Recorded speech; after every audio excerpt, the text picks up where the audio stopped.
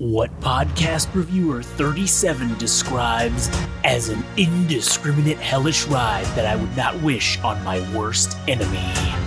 The industry's elite have said time and again, man, fuck those guys. Get ready, if your ears had butts, they'd about to be fucked. Welcome to the Butt Fuck Nowhere Show.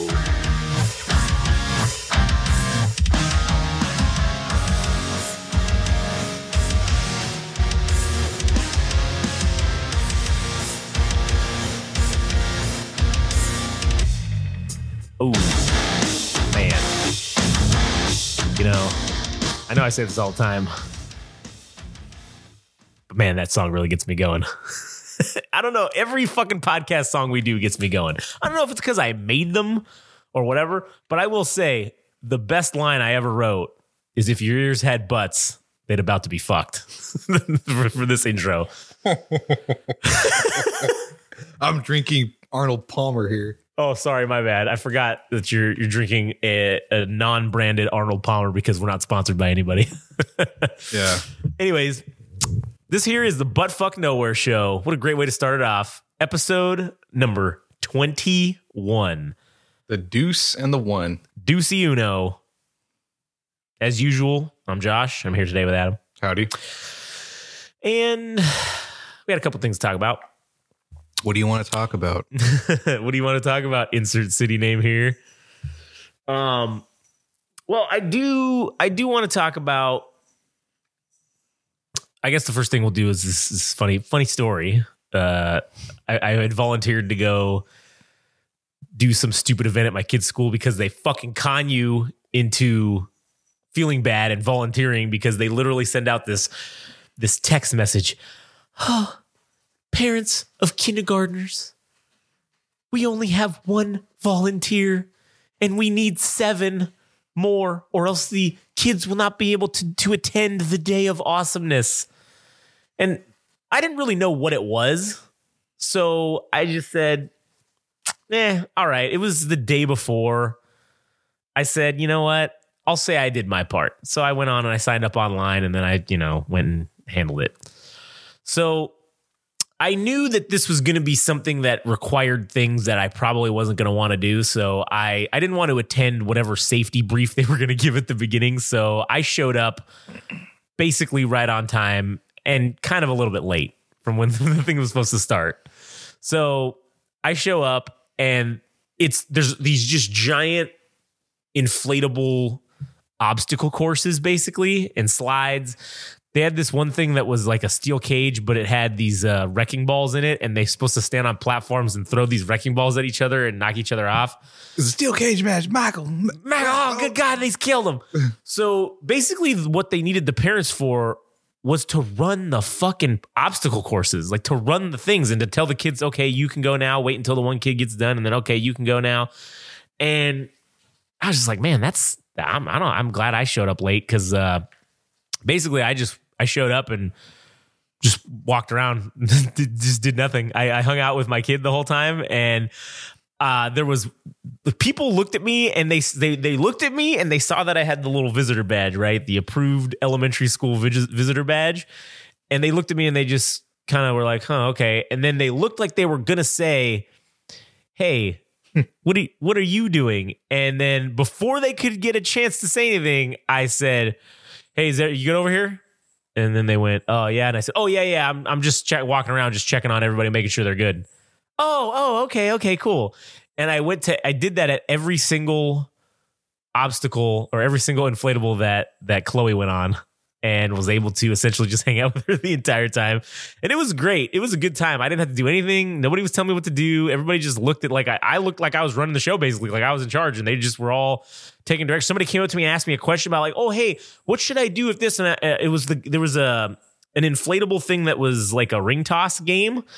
And then the guy was like, he came to me, hey, what should I do with this one that doesn't work? And I said, oh yeah, just take it out and we'll take care of it later. I fucking have no idea what you're supposed to do. I just made that up. Just told him, and he did it. He fucking listened. So, and then I walk by and I see the principal, And he's actually a really nice guy. And he looked at me and he saw me. And then I looked at him and then I gave him the nod and then he just gave me the nod back. And I'm like, oh, all right, cool. I'm good. I'm straight. Like, I'm good. I'm never going to be questioned about anything again.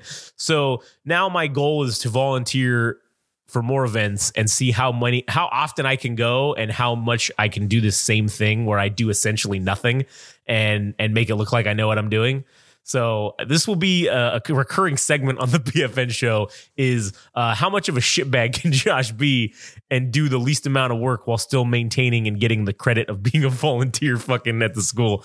And maybe because the PTA gives awards for people who volunteer the most. And so that's horseshit. They're just once I sign in, I'm listed as attending the event. So if I do this at every event, I want to see if I can at the end of the school year, which we're already basically halfway through, but I want to see if I can get the most volunteer award and actually having done no volunteering. Like that would be the greatest. So that's my new goal for this school year is to maintain that. And if I can't get it, then I'm at a 6 months disadvantage or a half semester disadvantage. But if I don't get it this year, I'm getting it next year. That's a fact. So this is going to be great. I can't wait. This is going to be fucking hilarious. So that was pretty funny. It was a fun time. And interestingly enough, after the fact, I actually found out what a fucking scam school fundraisers are. And it's really got my wheels turning about maybe we should get into the school fundraising business because, man, it is such a fucking scam.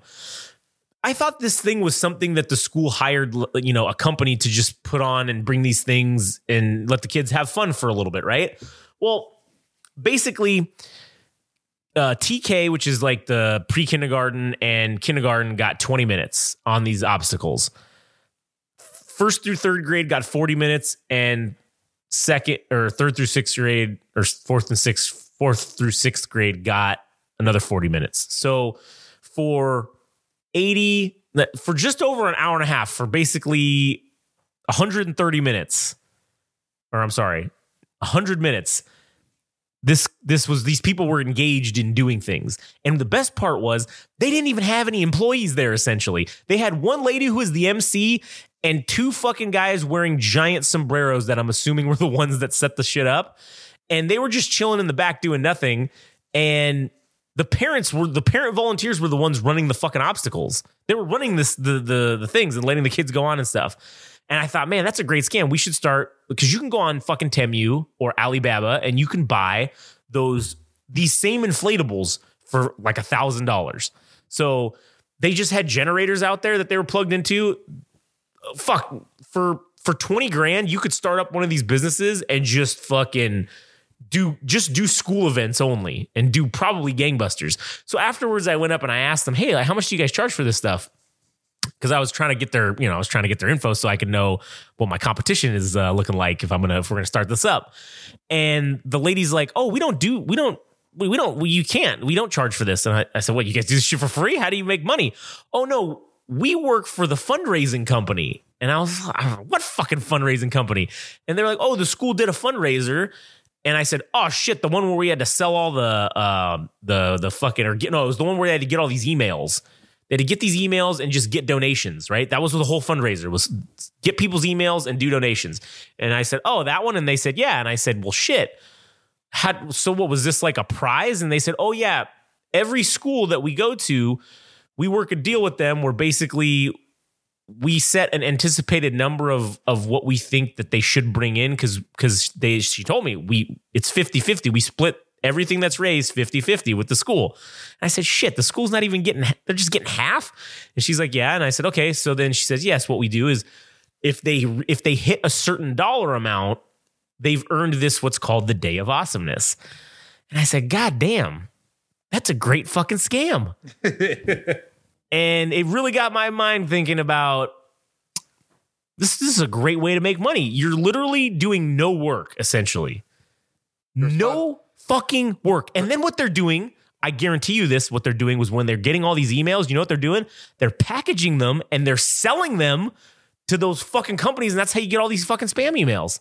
Yeah. And they're also putting the responsibility on the parents. Yes. Oh yeah. That's another thing, because they're not actually telling the kids to go. So like if somebody gets hurt on one of these obstacles, well, the school district's at fault because, well, this is one of your volunteers that was running the obstacle, not, we just provided the obstacle. You guys were the ones that were running it. So there's like no liability even. And I just said, damn, this is a good ass idea. Maybe we should look at getting into this. Game Rage Inflatables. Fucking as far as the eye can see. And then I was also thinking just in general, having those obstacles, what would be really fucking interesting is doing it where you could take and go to like corporate events, and you know how they do those fucking motivational rah-rah corporate things? We'll sell a package where I'll come in and just be the fucking motivational speaker and just say how great fucking so-and-so Lumber's doing and how's everybody doing today, and say a couple of jokes, make people laugh, talk about synergy, and then say, all right, talk about synergy, make some shit up, and then say, cool, let's all do a fundraising, or not fundraising, let's all go do some team building exercises and let's fucking run on some inflatable obstacles. And then I could be like, hey, we could do the wrecking ball one, or have, you remember on American Gladiators when they had that thing where you go across that bridge and then you have those, it looks like a giant Q-tip and you beat each other to death with it.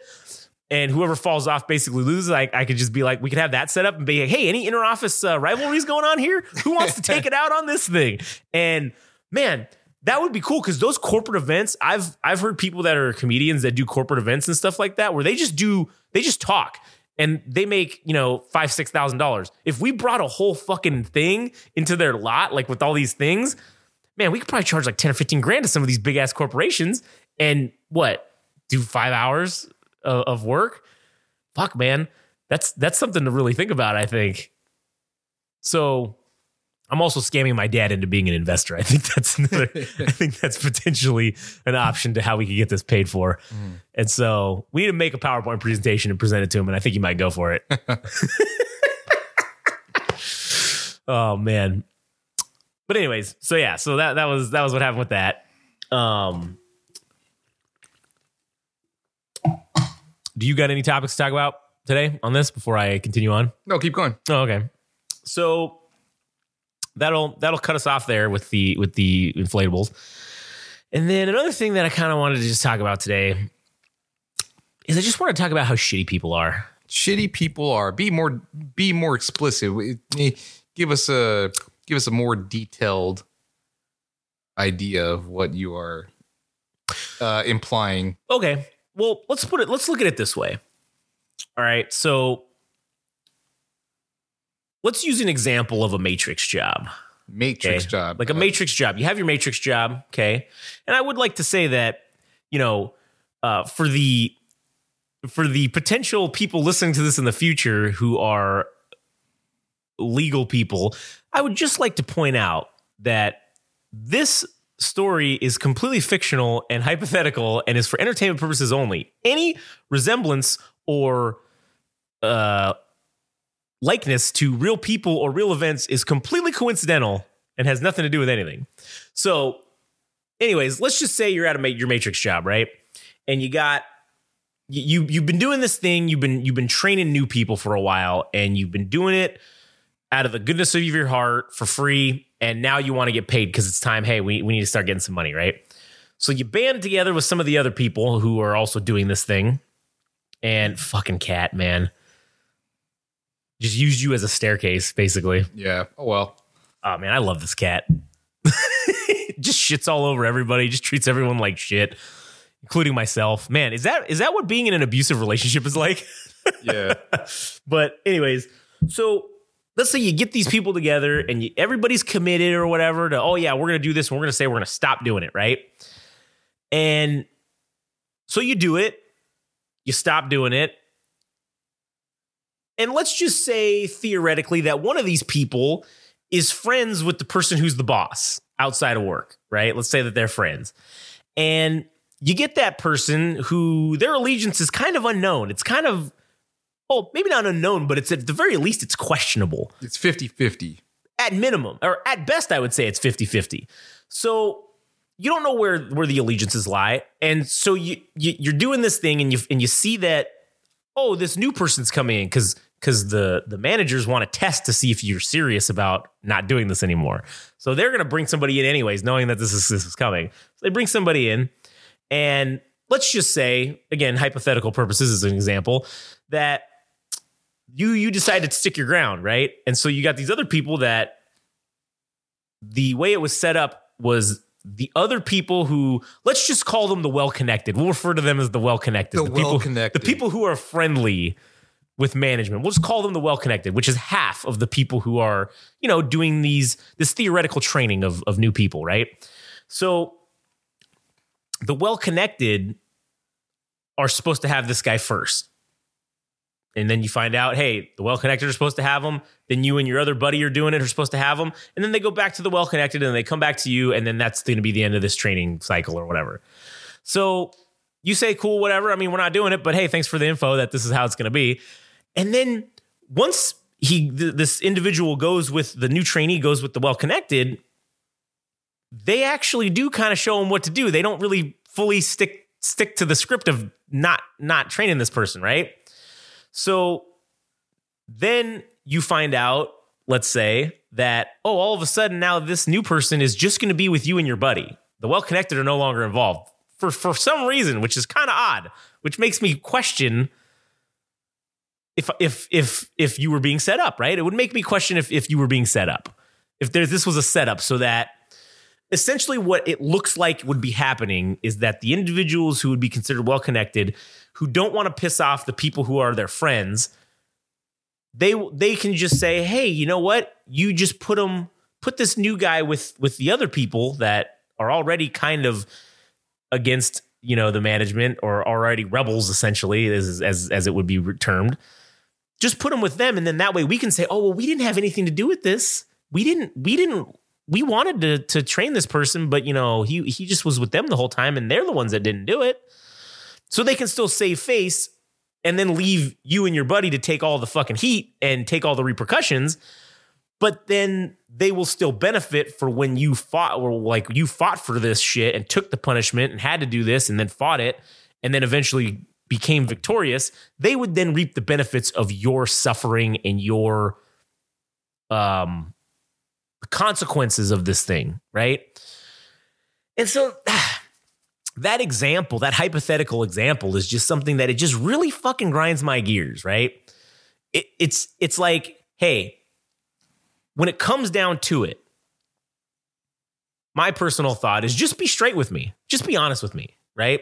So like if my buddy came to me and said, hey, you know what, dude? I got a kid. I got a new kid. I got a wife, right? I can't be a rebel right now. Too much at stake. There's too much at stake. I can't risk getting days off or getting fired. I would say, you know what?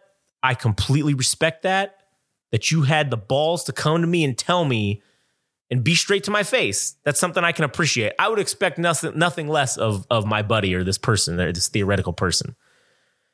And so then that would leave me then to be on my own. So then what would I do? Well, I would just say, fuck it. The odds are too stacked against me in this instance with this whole thing. So I would then say, if you can't win, don't play. So I would just say, all right, cool, I'm out. I'm done. Get fucked. And then in this hypothetical situation, the group that represents me, or that would be representing me, let's call it that, like a union or something to that effect, right?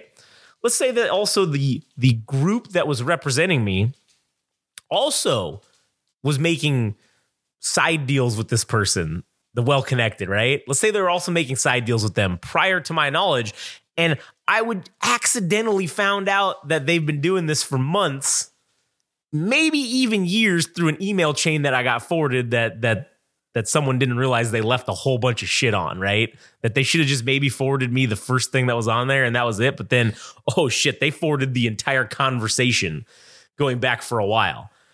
And so that's real fucking fishy, right? And then it's kind of like the organization then tells me, oh, after I would send this email, let's say, right? Then I would get a thing from them saying, hey, you know what? Josh, we want you to take the lead on this, in organizing this, workplace organizing, and do this, right? Well, what do you mean you want me to fucking take the lead? I've been doing this for fucking months, even years, and you guys have done nothing. And now all of a sudden, You guys want to fucking come in and get essentially what the management has been getting out of me. You want me to give you free labor? You want me to do your job? Isn't that what I pay you to do? I hate to sound like a Karen, but that's literally why you take money out of my paycheck, is to represent me and to fight for me so that I don't have to do it. And you go do the legwork on putting that together. I just provide you with the knowledge and information that I have that you don't have, which is how this job specifically works. Because, yeah, you represent a lot of people that do a lot of different jobs. So I get it. You would need me to tell you that stuff. But I shouldn't have to be the one to come up with the ideas and the tactics on how to fucking fight this. I also shouldn't be the one who, unless you're going to make me a representative of this organization, right? Which, let's say in this example that I had been to all the training and stuff that to do that, to be certified in that, but yet they just are dragging their feet and not fucking getting to the point and just not making it official for some reason. So now you want me to do all this shit so you can take all the credit, so you can look good to your people, your boss, and essentially the point of this representing organization is to fight for the little guy, right? It's to fight for the worker who gets trampled on by the big time organization, right? Equalize the battlefield. Correct. That's the whole point of why they exist. But now you want to do the same thing to me that the management's doing, which is get me to do extra shit for free, right? What fucking hypocrisy? What level of fucking hypocrisy is that? And now I'll give another theoretical example, because I do know, in theory, in this theoretical example, I also know how these things shake out. I know how this shit works. In theory, I've been involved before with organizations that represent employees, right? Like a union, let's just call it for an example. I've been in levels or positions of authority in different ones before, right? Let's just say in theory. And let's just say that I have been firsthand account witness to the way it works and the way the negotiation works. And I can tell you that the way it usually works is the organization that represents people and the organization that's the employer, they usually meet once, twice a month, and they talk about all the disciplinary action cases that they're arguing about, right? And so what they will do is they'll sit there and say, hey, the employer organization will say, listen, there's this one person that we really fucking want to get rid of, that we want gone. They've done some shit that's maybe a little bit sketchy. Like, we don't really have proof that they did it. It's like, we don't really have enough, right? But we want to get rid of them.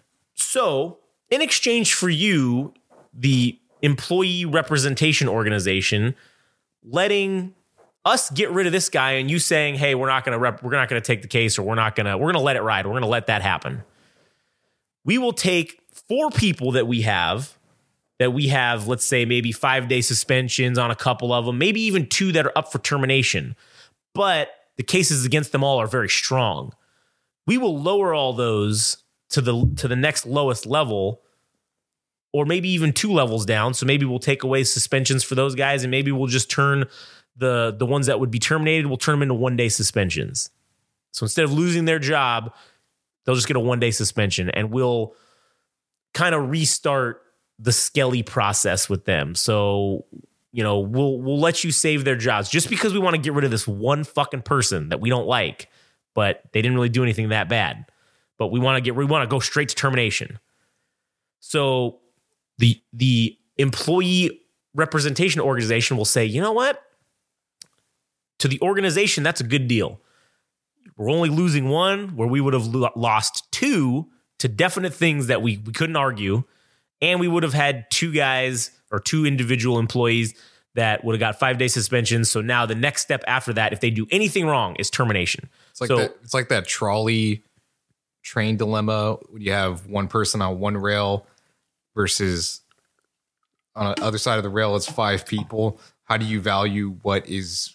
Who dies? Who's the one that you save? Yeah. And so that's how they look at it. They look at it as a numbers game.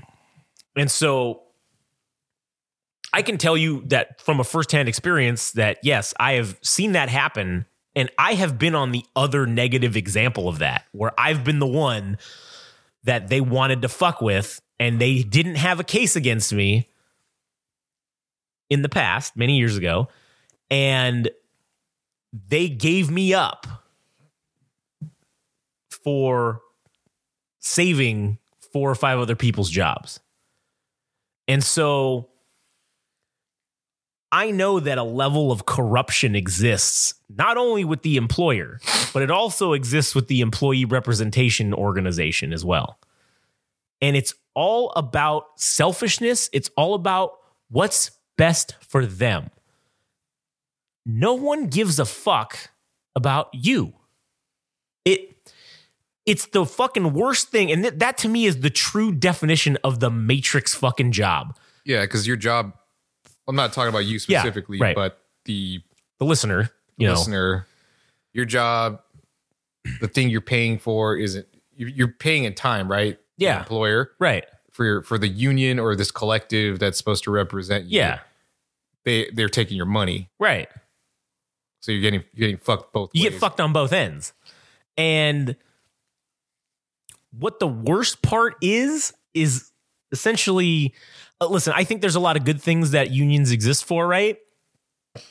But overall, they're mainly just corrupt. I would say, I can't say all of them are because I haven't worked for all of them. But the ones that I have worked for in my firsthand experience, I can tell you what have I been a part of? 3 or 4 of them at this point? They are all corrupt. It exists. It is a rot that exists within those organizations, and it will never go away as long as their main motivation is money, because that's how they survive. It's off of money. That's how they exist, is they need to get as much money as they can. And it sucks because they do a lot of good stuff, but there's that dark side that nobody fucking wants to talk about, that nobody wants to even acknowledge exists. They only want to say how they are just above reproach. They're all about you, the employee. Oh, no. They're all about you to a point. But when it suits them and is better for them to not be all about you, oh man, they are not going to be all about you. Because again, like I said, I've been on that side of it where I had some shit go down. The place I was working for had the weakest fucking case against me with what I was being accused of doing. And they wanted to fuck with me. So I was giving up, and the union the union, we'll just say fuck it's the union. Well, they basically, the union I was a part of told me, we're no longer going to pursue this. We're not going to defend you, because as your contract that you sign with them, when you sign up to be a member, they have the right to determine whether or not they're going to fight for you or not. That's in the fucking fine print when you sign that shit. There's a clause in there that says that the union has the full and exclusive decision-making power as to represent you in any case. So they can just say, yeah, you've been paying us all this money, but we're not going to represent you anyway. And that's the worst fucking part about the whole thing. And I would have never gotten that shit cleared up if I didn't end up accidentally basically meeting this person who was a lawyer who had also gotten fucked by the organization that I was working for at the time. And they had made it basically their life's vendetta to just screw this organization as much as they could. So this person said, hey, anybody who's been fucked with by them, whether you've been terminated wrongfully or you've been wrongfully disciplined or anything that's happened to you that's been negative, please reach out to me. I will represent you pro bono and we'll get your shit handled. And I can tell you what, man, I was so lucky and fortunate that I had that person that randomly came about, gave this person a call.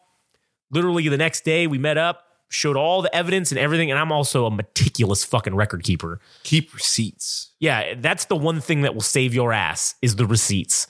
And I had meticulous fucking records from this whole process of everything that was going down. And this lawyer looked at me and said, this is a slam fucking dunk.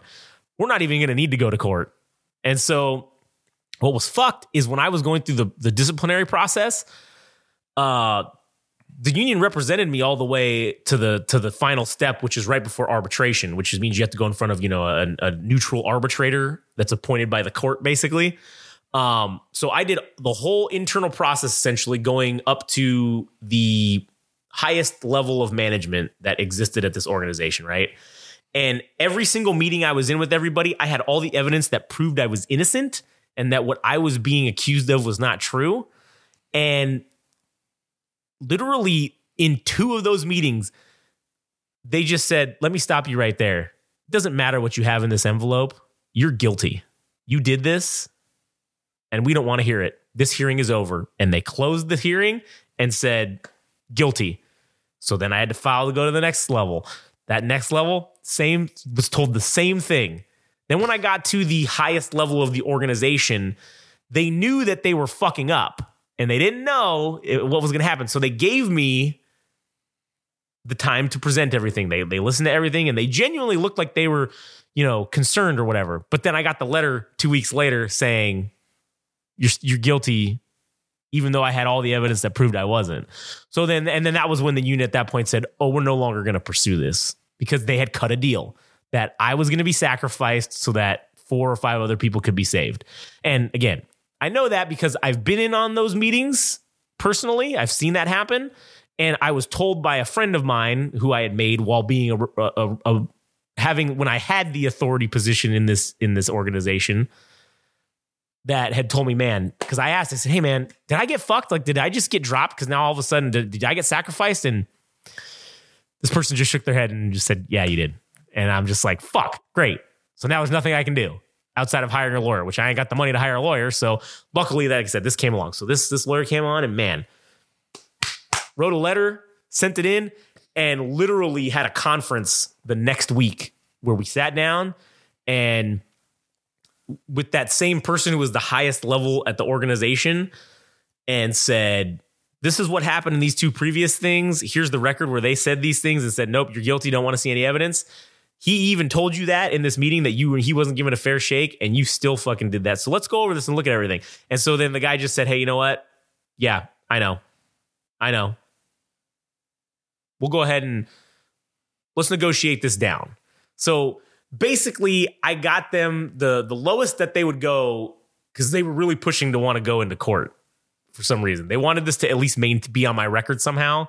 So I got it lowered to basically just a verbal counseling memo. And I got them to agree to include in the memo that basically the only reason they were doing this is because they were hurting for money. And even though I did make the correct decision and it wasn't legally enforceable what they wanted me to do, because I had this discretion to choose what I was going to do in this situation.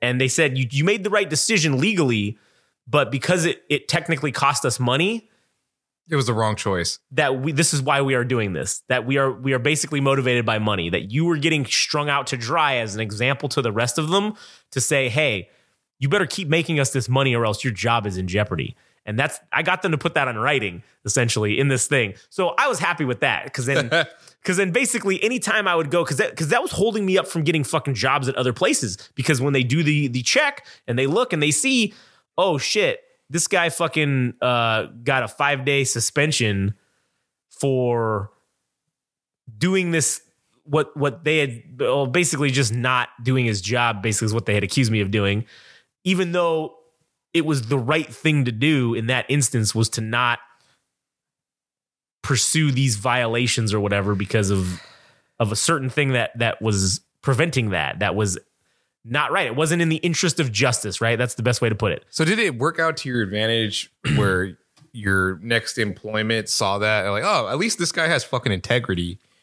I mean, not that anybody really thinks about that, but did it give any kind Not of... at all. No? It did nothing. It just says you're employable now. No, well, yeah, all it did was let me get in the door again. Because as I had this in my jacket, there was no way anybody was going to touch me. There's no way I was going to get hired anywhere else. It just wasn't going to happen. So once I got it removed, the places still knew about it, but I had this proof of this letter saying this, and then they said, oh, okay, we see what they did. So now it's like, okay, cool. Now you can come back in the door. But it didn't get me any bonus points. It still made me looked at as kind of a shitbag because I even had this happen. Because the way they look at it is, oh, you pissed somebody off. And even though you did the right thing, which in the line of work that I was in, doing the right thing and having integrity is the utmost thing that they preach in the code of ethics, essentially, that exists for this paper. Yeah, in the code of ethics, when you're trained at the training academies and when you're fucking like told what to do. And on paper, ethics, the code of ethics, the number one thing is integrity. That's like the first fucking thing, is having integrity. And even though that's what it says on paper, that's not what it fucking is in reality. And they looked at that as, oh, well, you pissed somebody off, which means you weren't willing to look the other way, which, again, on paper, in that career field, is seen as the worst fucking thing you could possibly do, is look the other way when something egregious or something bad is happening. And they were like, oh, well, you didn't do that. You weren't a team player, is kind of the thing I was told. And I said, well, it wasn't the right thing to do, though. Well, you still pissed somebody off. So that means if you come here, if you're going to be Mr. Dudley fucking do right and do the right thing all the time, we can't have that. Because, again, a level of corruption exists everywhere. And if the people who are making decisions of who gets in, if they're the ones that are keeping the gate closed, well, this guy's not down for corruption because he did the right thing. So really, it was honestly probably a negative against me, even though I was trying to correct it. Because, again, once I had that on my jacket, it didn't matter what it was for. The fact that there was a 5-day suspension on there, or a multi-day suspension, or whatever you want to call it, that just automatically made me unemployable from any other points of perspective. So I had to get it removed. And then, like I said, once I get it removed and they read into it further and see what really happened, the people that are gatekeeping say, well, this guy's not down for some fucking shady business, so we can't bring this guy in. So ultimately, the event still fucked me from getting hired anywhere else. Resume -1. Yeah, basically, yeah. That's essentially what it became. And so it just really fucking sucks when that shit happens to you. And it's a situation that you didn't ask for. You weren't trying to do anything to get into this fucking position, but yet here you are. Now you're in this. You're in it. And even going back to the first example with the people that are around you, man, you can't fucking trust anybody. You really fucking can't. Not even the guy in the mirror. Fuck that guy. Yeah, serious. That's the worst guy. You can't trust him for shit. But it just sucks that there's not a lot of people that are just straight up with you. I mean, listen, you can call me an asshole. You can call me a prick. You can call me all kinds of names. But the one thing that when you with me, what you see is what you get. There ain't no fucking back alley deals or fucking shady business going on. I'm pretty fucking straightforward with everybody that I meet. And I am who I am. And hey, if I don't like you, yeah, I'm going to be like, yeah, I don't really like you. Hey, I don't like you, but do you want to come on our podcast and get interviewed? Because I think it'd be entertaining, even though I don't like you. I don't care. If fucking Billy Joe Armstrong from Green Day wanted to come on and be interviewed, I wouldn't say no. Yeah, I don't like the guy. I think he's a piece of shit. But you know what? I'm not going to let that stop me from making money. But again, I'm not going to sit there and say, oh, Billy Joe, let me wash your balls this whole time, even though I actually no, you're not going to get that from me.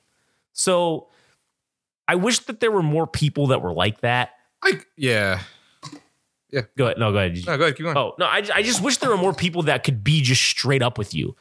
Like in the example I gave of the theoretical, buddy that was standing their ground with me up until the point of when real threats were being made, and then saying, hey, I got, like I said, that's not what I'm talking about with people. That's exactly what I'm talking about when it comes to people being straight up with you. That's what I'm talking. I wish there were more people like that could just be straight up and say, hey man, I can't walk this path with you.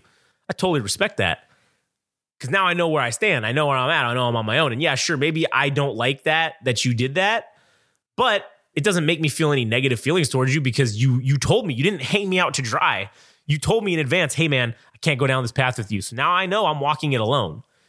And that's totally fine with me. I'm okay with that. But I just wish there were more people that had the balls to do that had the balls to just at least be straight up with people and stop being fake. The fakery. That's what I fucking hate is the fakery. Facetious. The facetious facade of caring.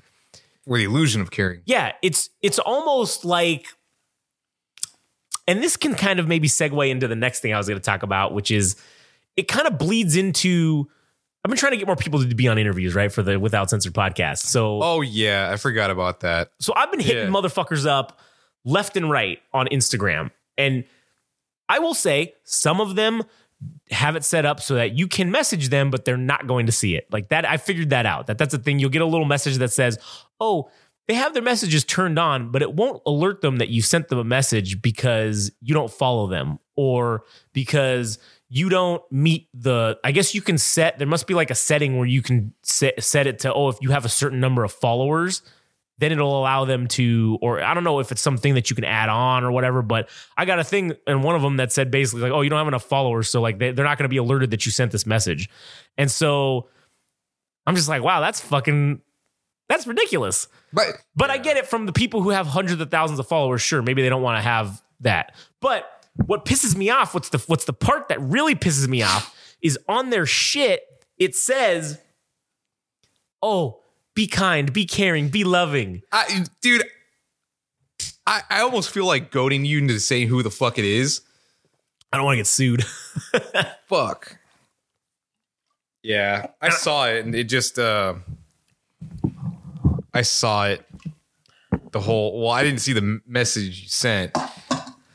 But I'll read it. This is what I said. I just said, hey, my name's Josh. I'm from Game Range Magazine, LLC. I really like your work. I think it's very good. And I think you may be an interesting person because I don't know you, but I just said, I'd love to interview you on our Without Censor podcast. You can go to our website and you can listen to it if you're skeptical and you want to hear what we're about.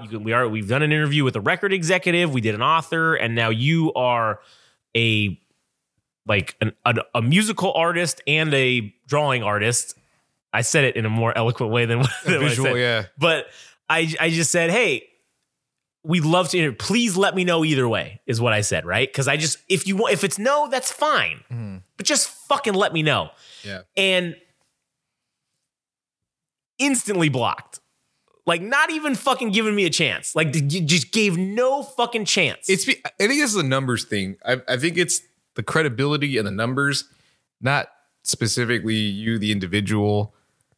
Just everybody has skepticism about any account online. But the thing that bothered me was, again, the bio of the person, the description. Yeah. They say, be kind, whatever bullshit was appended after. Yeah, it was some bullshit after it about being kind and nice and not being an asshole, basically. Yeah, and I saw that and I was thinking, oh wow. So not even just a scene, reading the message, a notification. When you go on a text chat, it says read or seen or whatever. Yeah, couldn't even get that. Nope. Couldn't even get, hey, that sounds great and everything, but I'm not interested. Not really my cup of tea. But thanks for the offer. Maybe next time. Yeah, which would have been the polite thing to do, right? But would have been the kind thing to do, the thing that's espoused in the bio, which makes me think that this person's fake as fuck. Then, because if you're not practicing the horse shit that you're preaching on your fucking bio on Instagram, then you're probably fake as fuck, and you're probably a piece of shit, to be honest with you. Now, maybe some of the other people that I've reached out to, which I was shooting for the moon with that one because that person has like a lot of followers and whatever. I was probably unrealistic to get anyways. Yeah, some of the things you were showing me, I'm thinking, oh man, this is not in our league. But it's the principle of the matter either way, is what I'm saying. Yeah, sure. I know I was going to get rejected. Okay, I went into this knowing I was going to likely get 99% rejection. Yeah. But the goal is it's the shotgun method. You throw shit at the wall and you see what sticks, right? And if I send 100 messages and one person says yes, mission fucking accomplished. It was worth every single penny, or not penny, but every single second I spent doing this. Yeah. And so there are some other ones that I found. There's this tattoo artist lady that's only got like 800 followers, I think, or something like that. It's kind of low. I think that's a reasonable person that could probably, I doubt anybody's asked them to be interviewed. They seem like they might be an interesting person. Hasn't even read the fucking message. So don't even think it'll ever even happen. But it's the Wayne Gretzky thing. You miss 100% of the shots you don't take. That's exactly what it is. So that's why I'm just saying, fuck it. If I come across anybody now on Instagram that seems interesting, I'm just going to send them a message just saying that shit and just say, hey, what do you say? And then it's a statistical inevitability because the probability of someone saying yes is not 0. So as long as it's not 0, I got to weed through a lot of shit though if it's only 1%.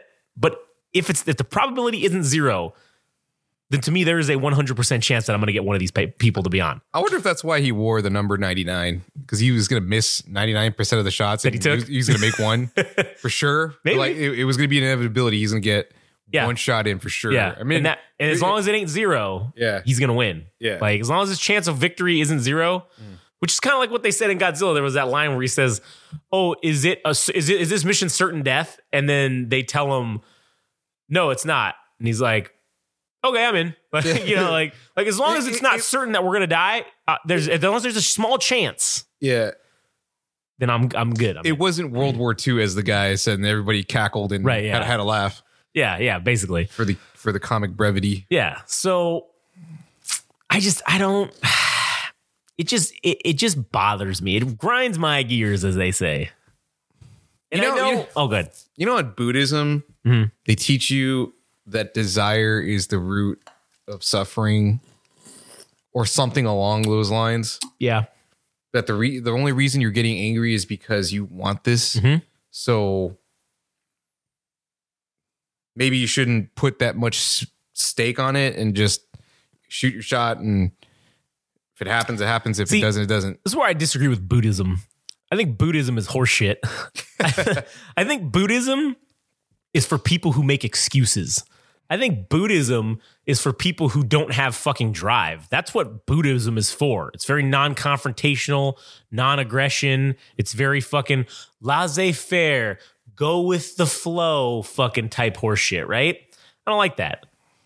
I need hatred, as we've said before. Desire, it's like the Sith thing.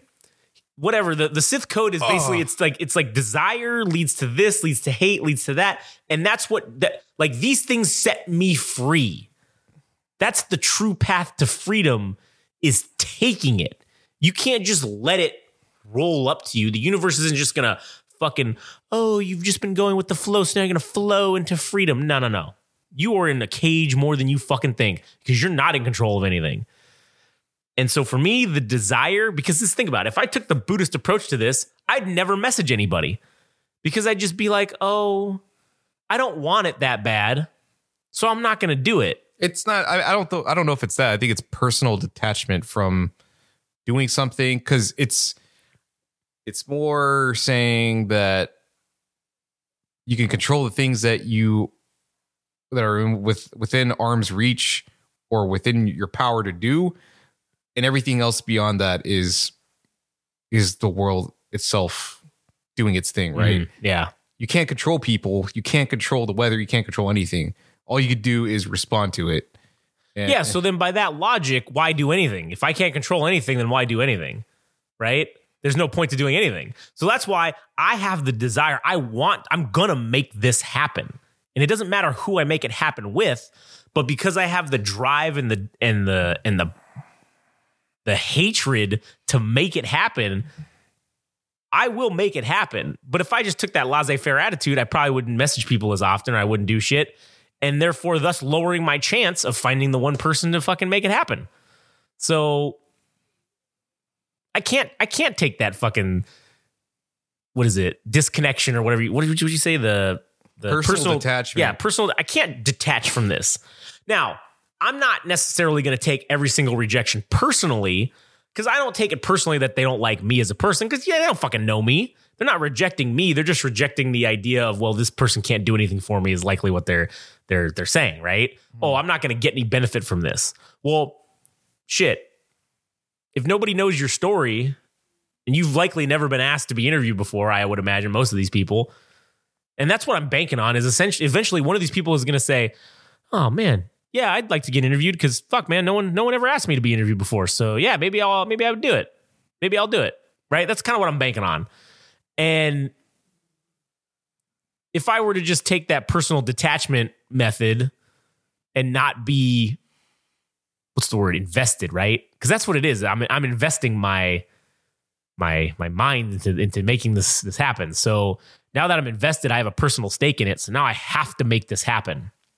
And I think that's where if you take the personal detachment route too much, if you're detached too much from it, then what's the point of even doing anything?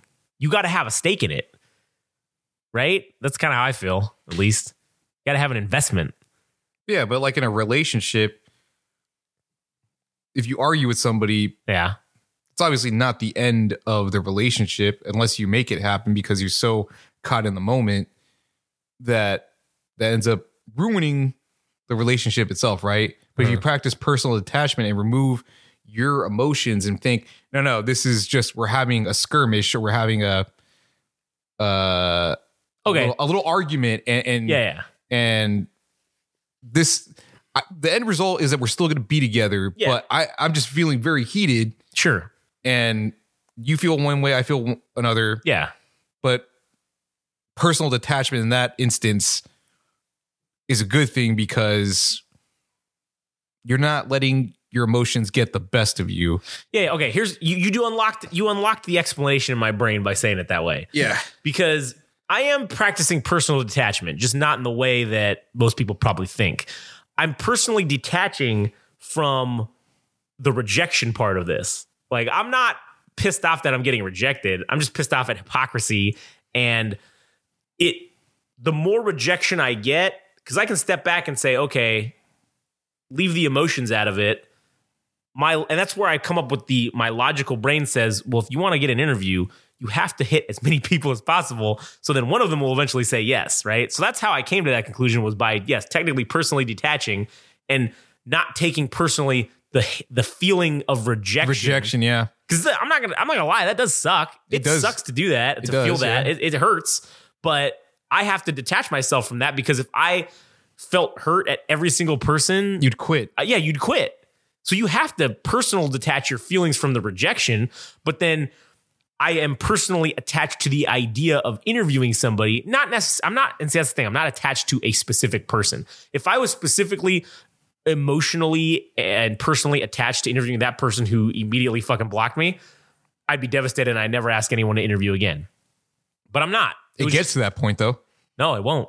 No, I'm saying it gets the sensation of getting climaxing to that. You're getting, because I've had that happen, right? Where I think, shit, man, I put all this time, I invested all this time with this person, but that doesn't.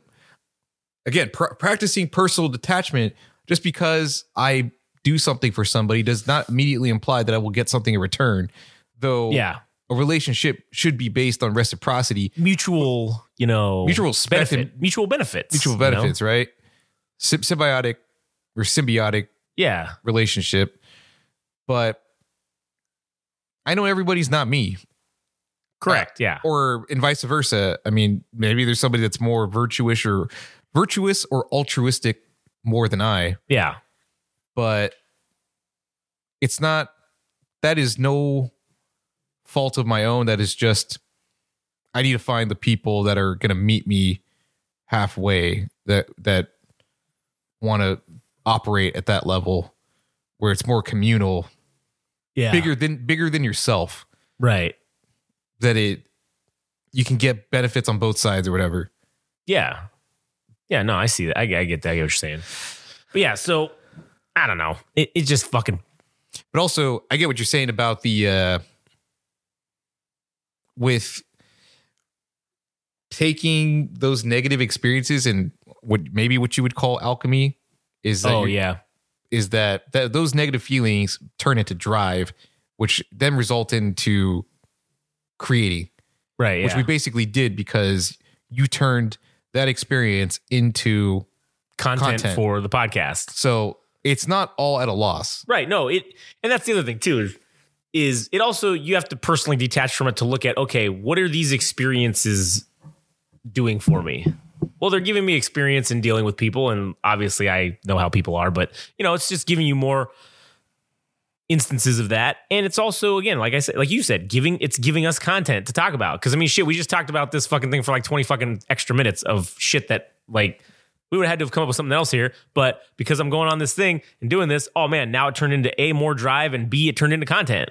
So everything we do, in my mind, any action I take at all is always it's not driven by the fact that it can be content, but that's always in the back of my head of like, oh, if I would be hesitant about maybe doing something, I would be more likely to do it knowing that I could probably get a good story out of this and talk about it on the podcast.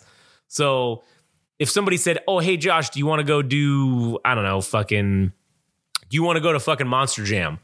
Maybe I don't really want to go to Monster Jam, but then I have in the back of my head, oh, shit, I can talk about that on the podcast. And I'm sure some funny shit or something interesting is going to happen there at the fucking Monster Jam. Yeah, I'm trying to get to that, man. I'm trying to, because we had the recent good fortune of being accepted into the Level Up Expo as press or media, which is cool. Yeah. But I was telling good old boy Josh over here that I was teetering. I was sitting on the fence. Not so enthusiastic, let's say. Because I can't find a personal reason to go. Yeah. There's nothing. I don't want to talk to anime people, anime or voice actors. Yeah. I don't want to go. As much as I love Street Fighter 6. Yeah, they're having a tournament. Yeah, you don't really want to do that. And I was 6 months ago. Or not 6 months ago. No, it has been 6 months. Yeah, it's been 6 months since the game came out. So there was part of me that wanted to cover the local scene. Yeah. And for whatever reason, that dissipated, which means that's not going to happen anymore. Right. And my interest in the game, not to say it's lost, but I've played the game enough. I've done what I wanted to do with it. And now you moved on, or you're moving on, I guess. There needs to be more characters that I love in it for me to be drawn back. Because the one I'm playing right now is dog shit. So no longer invested. Yeah. But as people, like, yes, it should be interesting to talk to tournament players in theory. But in here, in my heart, I don't fucking care. And there's nothing. I'm trying not to think like that, because the more optimistic side should be play the odds, go with Josh. Let's figure out what we can do, turn it into something, and see what happens. Because regardless of what the outcome is, there's going to be stories to be told, or there's going to be content to be made out of this experience. And that's where I'm trying to get to, but I'm not going to fight myself on that. No. Yeah. Listen, I get it. But see, that's where, and then that's just where my mentality has shifted into, oh man, I could turn any experience or any situation into something that is potentially going to be content. Yeah. I mean, fuck, just going to the Chloe's school thing, right? Now, granted, that wasn't, I guess, my full motivation, but I did think that. I'm like, oh, maybe something funny will happen there and I can fucking talk about it on the podcast. And it turns out something did funny happen that I could turn into the podcast. So, fuck, it's in Vegas. I know just from the previous times I've gone to Vegas and the cast of characters that I have fucking met just on the streets. Oh, I'm gonna have a fucking story. And honestly, I'm gonna try to interview a hooker or two. And I'm not lying to you. If I have to pay them their hourly rate to fucking get them to come to our hotel room and just talk to us for an hour, just say it's a movie. Fucking do it. Say it's a movie, so it's legal. For a documentary. Well, no, I'd just be paid, be saying, hey, no, seriously, like I'm going to pay you to do an interview. Like that's what's your hooker rate? $100 for the hour? What's your hooker rate? Well, I don't know. Like, that's so condescending, dude. I don't mean to say it condescending, but isn't that what it's called? Like, what's your hooker rate? Like what's your OnlyFans subscription number? Yeah. What do you charge somebody to do an OnlyFans show for an hour or whatever? Yeah, sure. Whatever. I guess that's what it's called now. Fucking A. God, I hope that there's some fucking OnlyFans girls at this Level Up Expo we could talk to. Cause that's what we're really trying to get. We're really trying to get some fucking OnlyFans chicks so we can get that fucking experience documented. But yeah, so that's the whole reason I'm like, I just see it in my head. I'm like, oh man, there is something that's going to happen. Yeah. And then like I had told you, I plan on fucking doing, since we've got the video game podcast kind of back on now, or starting to get back on, that's what I'm going to do. We're going to do an hour episode at least every single day, because we're there for 3 days, recapping everything that we did during the day there. So that's going to turn into basically all the podcast content for the whole week, essentially. Sweet. So it's like, oh man, that hits us up for content. Then I'm sure there's going to be at least a fucking 90-minute BFN episode that comes out of the whole experience of the weekend, and potentially could be more people to have interviews on the Without Censor podcast. So, I mean, if I can leverage going to Vegas, and yeah, I'm gonna spend probably $400 on a hotel room for the day or for the week. And then it'll probably turn into fucking $600-700 expense for the whole trip. But if I can turn that into 10 hours of content, that was worth it right there. That's less than $100 an hour I'd be paying for the content to be created. So like, that's a fucking, you make that deal? Hell yeah, I make that deal. That's a good goddamn deal. Yeah. So I'm trying to deprogram some of the shit in my brain that's telling me not to do this. And I don't know if it's out of fear or if it's just tunnel vision about what I want to do. Could be.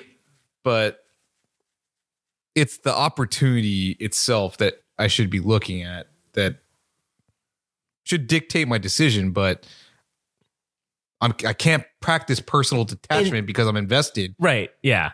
And this is the way I kind of look at it, right? Okay, so like with the three of us with this whole thing that we're doing, it is the team effort to make this thing fucking work, right? It's a team effort all the way around. And it just so happens that not every member of the team needs to participate in every single thing to make the thing work. Yes. So I'm looking at my role in this more so as like the driving force, right?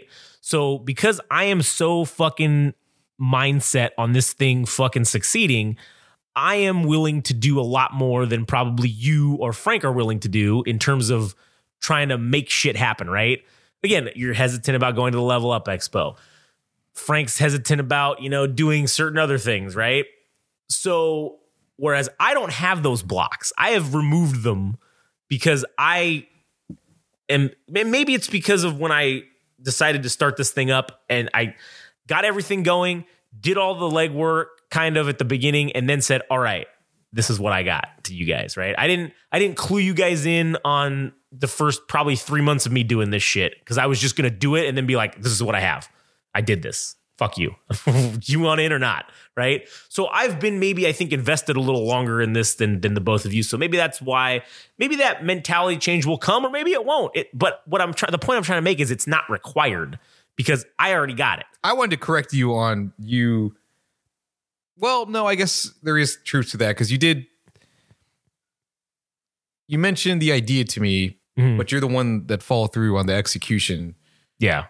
So I was in when you told me. I didn't question that. No, I'm not saying that at all. I'm not saying that you questioned it at all. I just had said, like, I started this in my own mind. Like, when I started thinking about buying the website, I had already started a couple of months in my brain before I even told you guys about it. So, like, because I did that, I feel like, okay, maybe in a couple, 3-4 months since I've had this in my brain longer, maybe you guys will get there and maybe it'll take you a little 3-4 months longer to get there. Like I got a little bit of a head start, I guess, on having this just consume my brain, which I will say this consumes every fucking thought that I have.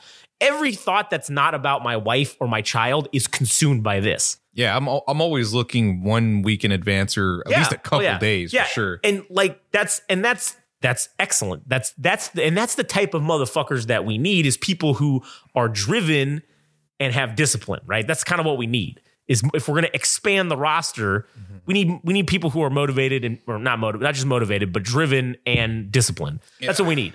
So, but like I said, because I see this as I see anything we do as an opportunity. We've talked about going to the porn expo. That's the next one I'm going to target. I'm going to start looking at, I don't know when it is exactly. I know there's one in LA. So at the crypto or fucking the LA Convention Center. Yeah. So I'm sure we might be able to get into that one. That one just seems interesting. That one, I think I'm invested because it's I think it's kind of like the human condition. Yeah. Examining why we're drawn to this as men, but also evaluating these models, I think is probably the more appropriate term, these porn star models. And I'm thinking, there's a human element to them. There is. They're providing a service. But they're also people at the same time. They're also people. So when you ask I'm serious. Like, I'm not trying to belittle them. Right, yeah. I just want to talk to them as people and be like, hey, when you're fornicating, when you're having coitus, when you're jerking off on the internet for people. Yeah, I mean, is there a part of you that feels a little less, you know, Is there a part of you that dies inside every time you do this? like the spirit within yourself, right? Is that does that degrade a little bit, or you can personally detach your emotions and think, oh no, this has no effect on me. This is all about the dollar bills, which is kind of respectable, because that kind of segmentation, right? Yeah. That takes a lot. And okay, and to that point about like the porn, I really want to take Katie with us to go so we can also get her perspective as a woman who's not in the porn industry or OnlyFans or whatever. Yeah, do they think what's your take on these people that we're meeting and talking to and interviewing potentially? Yeah. Because that's a whole other episode of content that we could get just out of what her take is on these people. Yeah. And yes, I know she's very sexually liberated in her thinking and very pro women feminism, you know, until it actually comes in. Sex is power. Not that I'm calling into question, but when you're actually confronted with it, what does it mean to you? Let's see how this goes. Let's see what your thoughts are on this. When you're confronted with sitting there and having us interview somebody who tells us that the only reason that they're doing this is because they didn't finish high school and they didn't fucking, you know, or whatever some sad, sap, fucking horrible, shitty story is, right? Sometimes it's not even that, dude. Maybe it's just speed run to do the speed run to fucking $1 million, dude. Yeah. Speed run $1 million, and it's like, what skill set do I have? Am I none? You're like, I'm sorry, I just had to say that. I'm also funny, so I just I say funny that's things. Questionable. That could be. I don't think it's questionable at all. I think I am objectively funny sometimes. Maybe not all the time. I think I'm funny all the time. Yeah, sure. I will say that statement is questionable. Me saying that I'm funny all the time. Yeah, but I'm definitely funny sometimes. That's a fact. That is a fact. And I think if I'm funny less than I am not funny, or more than I am not funny, then that makes me actually objectively funny. So I think I am funny. Anyway, sorry, go ahead. So the other aspect of, I guess, being a porn star I'd be curious about is what happens when it comes to more personal relationships when, and again, this is not to belittle or be condescending. It's just, what are the side effects of doing something like this where, say, a mother is doing this and their children are affected, they're bullied because they know their peers know that content exists that's out there of this person's mother, or even more, I guess, in terms of like romantic relationships. True. How the fuck does that affect romantic relationships where fornicating is your job? So now that's kind of out of the question, does that become problematic where you can't even get up or you can't even get off because you do this so much that you're desensitized? Maybe. And if somebody wants that, if the partner wants that, does that mean that the relationship won't be successful because it can't incorporate the sexual aspect because it's been exploited, I guess you could say? Normalized to you, or it's your job? Mm-hmm. Like, listen, I don't go to my Matrix job and then want to come home and do my Matrix job. So if being if fucking is your Matrix job, then fuck, man. Do you ever want to do it at home? I mean, maybe. I don't know. These are legitimate questions that we're not asking to be assholes. We're just curious. Yeah. And that's the other thing too. Someone who's like on OnlyFans, right? Not to say that they're playing a character, but that's not really you 100%. It's to protect yourself too. Right. You're playing a character essentially, for lack of a better term.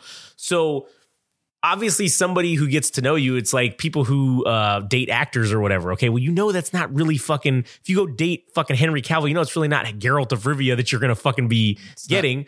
But I think people who, if they see someone on OnlyFans and then they end up maybe dating them, that, they think I'm going to get this person because they think that this is really who they are, when in fact they probably are not really 100% like that. So that's obviously, you're just playing a character.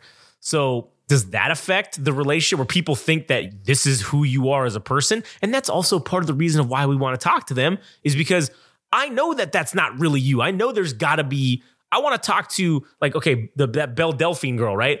If we talk to her, I would say, I don't want to talk to Belle Delphine. I want to talk to whatever the fuck your real name is. I want to talk to that person.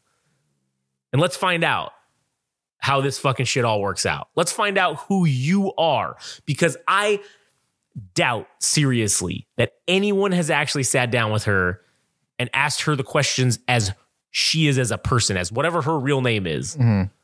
Let's say it's fucking Tiffany. Nobody's ever probably sat down and actually interviewed Tiffany, the person, right? I don't know what her fucking real name is. That's why I'm just using that as an example.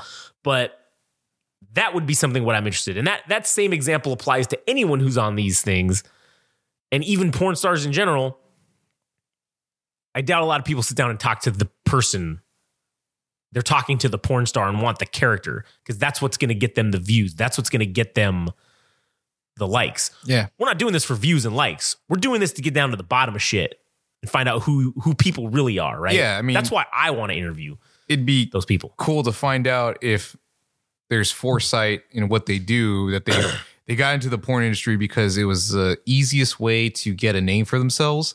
And then there's an exit plan afterwards. If that is planned immediately from when they set out to do it, or it's just you go in and you figure things out on the way and you're just trying to make the most money as possible if you can. Because, Sasha Grey. Yeah, okay. Sasha Grey is somebody that was in the porn industry, right? Yeah. And then eventually she transitioned to being somewhat of an actor and appearing in guest roles for television shows like Californication. Yeah. And I forgot what else, but she did that. And now she's doing cooking on Twitch and playing video games. Yeah. So Lisa Ann is somebody that has transitioned over towards doing fantasy football. Yeah. And podcasting and stuff like that. So I can't imagine that it's not just about doing this, not having some kind of exit strategy to say there's life afterwards. Because, I mean, shit, they could probably retire 10 years after they're done, from 18 to 28. Yeah. They probably made enough money to get out and still be able to do something afterwards where they're not tied up in, being in the porn industry. Like, they can go to Twitch or do photography or who the fuck knows. But this was this was an ends to a means. So this is what they had to do in order to get to where they wanted to be. So I don't know. It'd be cool to find out all those type of things and talk about them in that fucking way. But anyways. Yeah. So like with that, the porn convention, man, that's my site is like, oh man, there is so many opportunities. I look at these things and that's what I see. I don't see, are we really going to get this, or what could this? No, I see how many opportunities would this present us with. And all I see is opportunities. And all an opportunity is a chance to make something happen. If the chance ain't zero, I'm in. As long as the chance, if there's a zero possibility that anything good will come of it, then there's no point in doing it. But if it's not zero, I'm in. I'm all fucking in. So I think for us going forward that there's a lot of good opportunities coming down the road, and I'm not going to squander any of them.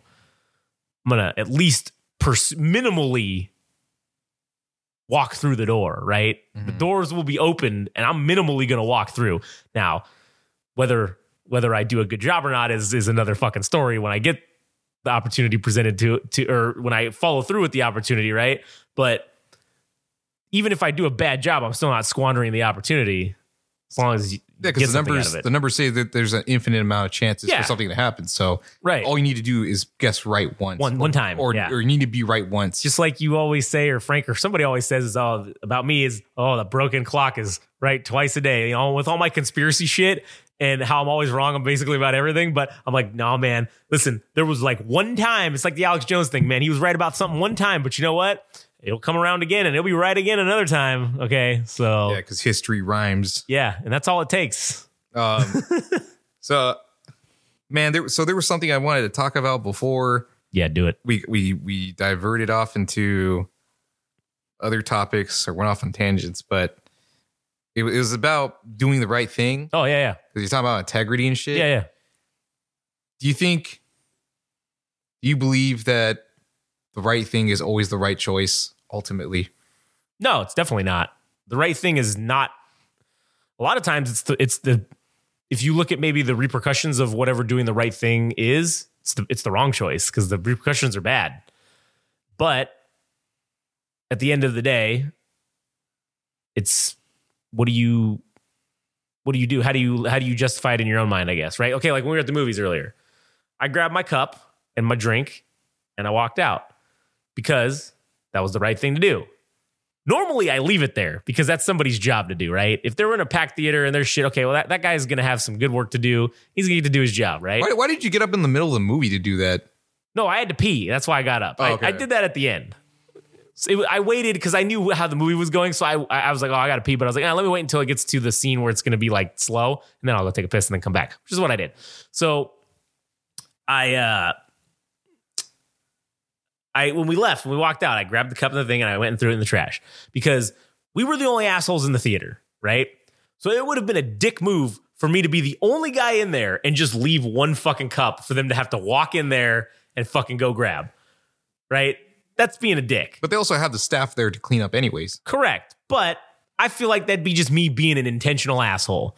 Now, if we're in a packed theater and there's people leaving shit, fuck, I'll just leave my shit, you know? So, yeah, am I a hypocrite? Of course. I've never said that on this podcast and all the other ones. I've always admitted to, yes, I am a fucking hypocrite and a half. Yeah. So, also, I don't believe in putting the basket back all the time, okay? If in the things, I'll leave it somewhere. If it's not suitable for me, if like I have Chloe with me, I'm not leaving her in the car by herself to go put this basket back fucking 200 yards into this fucking cage that you want me to put it into. I don't work at Walmart. I don't work at the Sam's Club. You talking about a shopping cart? Yes, that's what I'm talking about. The shopping cart. I don't fucking... Yeah, and Frank tells me I'm the biggest piece of shit on the planet for not doing that. However, if I park next to the thing, yeah, I'll put it in there. I'm not going to be a fucking asshole and just literally prop it on the curb right next to where the fucking basket return is. That's being a dickhead. Yeah. So I think doing the right thing is also very subjective because it's subjective what the right thing is to do. Because to me, doing the right thing, putting it up and out of the way, if I have to go 100 yards to go return this and I have my kid with me and I have to walk through a crowded parking lot or leave her in the car by herself, I'm not doing that. So, but me propping it up out of the way so that no other cars are going to run into it and so that there's easier access for the guy who's got to come get it, to me, that's doing the right thing. I could have just left it in the middle of the street and walked away. But I didn't. I at least put it up and out of the way where it was easy to get to and no other cars would fucking have any problems with it. So, but to Frank, that is being an asshole. And I should have walked my ass 100 yards, brought the kid with me, or left her in the car by herself, or brought her with me and carried her and fucking carried her all the way back. That's the right thing as far as Frank's concerned. So see, the right thing is subjective. It's not black and white as people like to think. Sure, there's maybe a consensus on what might be the right thing or what might not be the right thing, but it's subjective and it's also situational. So, I don't know. There's that as well. But I do think that the right thing, to answer your question in the roundabout way, I do think that the right thing is not always what's best for you. You can do the right thing to your detriment. You know? Like, okay, I'll give you an example. In the world of, let's say, okay, law enforcement, right? Let's use that example. I mean, I guess I was kind of alluding to this earlier, but telling the truth and integrity is like top of the list, okay? So doing the right thing and telling them that you smoked weed when you were fucking 12 and now you're in your, mid-20s trying to get a job, that will get you fucking bounced out, right? It's the right thing to do, though, is to tell the truth. But it's to your detriment because if you tell them that truth about you, you're not going to fucking make it. You're going to get fucking bounced out because they see that as fucking poor decision making or whatever the fuck they're going to view it as. Spin it as, yeah. Yeah. So, but doing the right thing would be telling them the truth. Lying about it, or not saying it. Omitting it, and they tell you that, omitting it is just the same as a lie. Well, to people out there that want to get into that field, I'll give you a little bit of advice. Anything that can't be proven, how are they going to know? Unless you tell them, right? I had a friend who was trying to get into a place with me back in the day. And again, I am a hypocrite. Okay, I'm not denying that. So I don't want to get no DMs about how I'm such a hypocrite and a liar. No, I'm not a liar. I'm just a hypocrite. So everybody's a hypocrite. Yeah. I could bring up an example after you talk about. Sure. At least I admit that I'm a hypocrite, though. So I told him, I said, hey, he tasered somebody with a homemade, well, I don't know if it was a homemade taser, but he tasered Homemade somebody taser. when he was in high school that they said something bad about his mom. So he got one of those little fucking stun guns from the store, like the liquor store or whatever. And this was back when you could buy those things at liquor stores, but he got the little, with the little, it's got the little electrodes and you can see the electrical arc and then you stab somebody with it. Okay, he got one of those. He followed this kid home from school and waited until he knew that this kid, he followed him for like 3 days and he knew that way he went home. And so he waited until he got into this part where there was this empty field and he just fucking lit this kid up, beat the fuck out of him and then tasered him, got him on the ground and just beat the shit out of him. Okay. There is no record of this happening. He didn't get in trouble for it. No, the police weren't called. Nothing happened. The school wasn't involved. There was zero record of this. And so he told me, man, I should probably put this on here. And I said, if you want to get hired, you'll pretend that shit never fucking happened. And so he said, Josh, but it's not the right thing to do. And I said, true. But do you want to work there or do you want to do the right thing? And he's like, I don't know, man. And I said, okay, well, it's your decision you make. So what happens? He does the right thing. He does the right thing. And you know what they listed in his disqualification letter as the reason why he was disqualified? They listed that exact fucking thing. Belligerent. In detail. That this was the reason why you were disqualified. And what's funny is most places don't tell you. They wanted to let him know this is the reason why you're being fucking disqualified. Dude. They set you up for that. Mm-hmm. By wanting to know all your deepest, darkest secrets and then using them against you to get rid of you. And so that's kind of why I think in that profession that there are either guys who are, or gals, that are either the people that do the right thing and they've always done the right thing, so they have nothing to hide. But then there's the people that are stupid that tell you that want to do the right thing, but they're dumb, so they haven't always done the right thing, but they'll tell you about it. Those ones get weeded out. And then the other type of people that get in are the people that didn't do the right thing their whole life, and they're devious, and they're like, oh, but I really want to do this, so they're gonna just lie. And then they get in. But then that leads to them not doing the right thing when they're in a position and then lying about it. And now that they've been given this position of trusted authority, they can also get away with it. So I think that's why we see that in this profession, is because you have this stereotype of if you didn't do the right thing in the past, we don't believe you can change. But so if you tell us about it, we're going to get rid of you. Even though you may be a good person, but you're just dumb and you tell them, you're going to be gone.